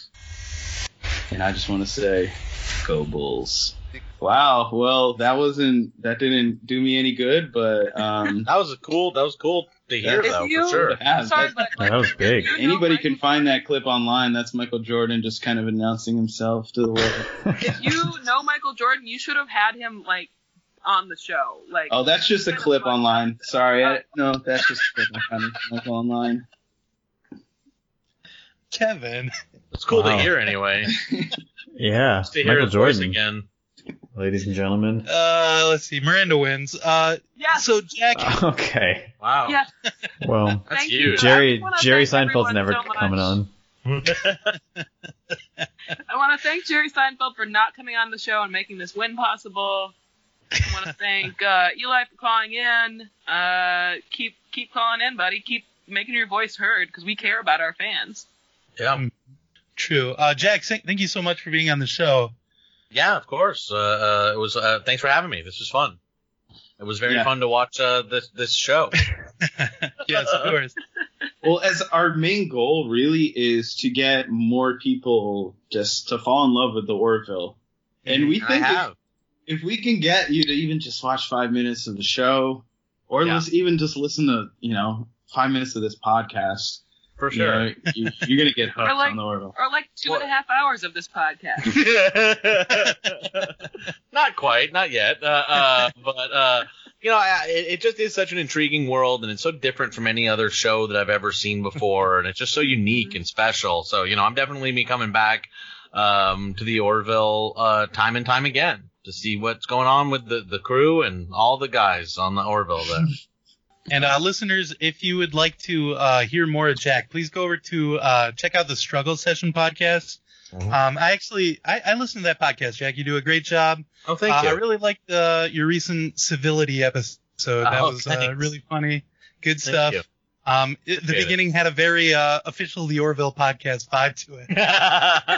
We did the highest compliment. In that we were being totally earnest and speaking our real truth. Absolutely, yeah. And in this day and age, that's such a breath of fresh air. And that was a little wink from you guys to Seth, wasn't it? Yeah, well, it was a wink to Seth in the sense that we're like, this is like the official Orville podcast, and so obviously, as a listener, like we're giving a little wink, doing that.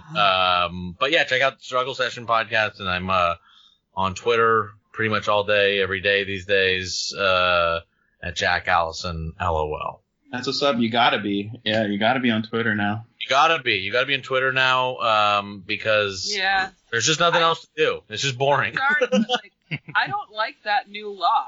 I don't think it's fair. It stinks. It makes me feel like I'm in the world of the Orville that we just watched. Yeah. I know. Mm-hmm. One of Trump's few missteps.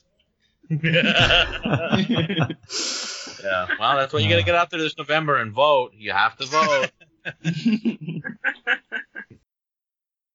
MaximumFun.org. Comedy and culture. Artist owned. Listener supported.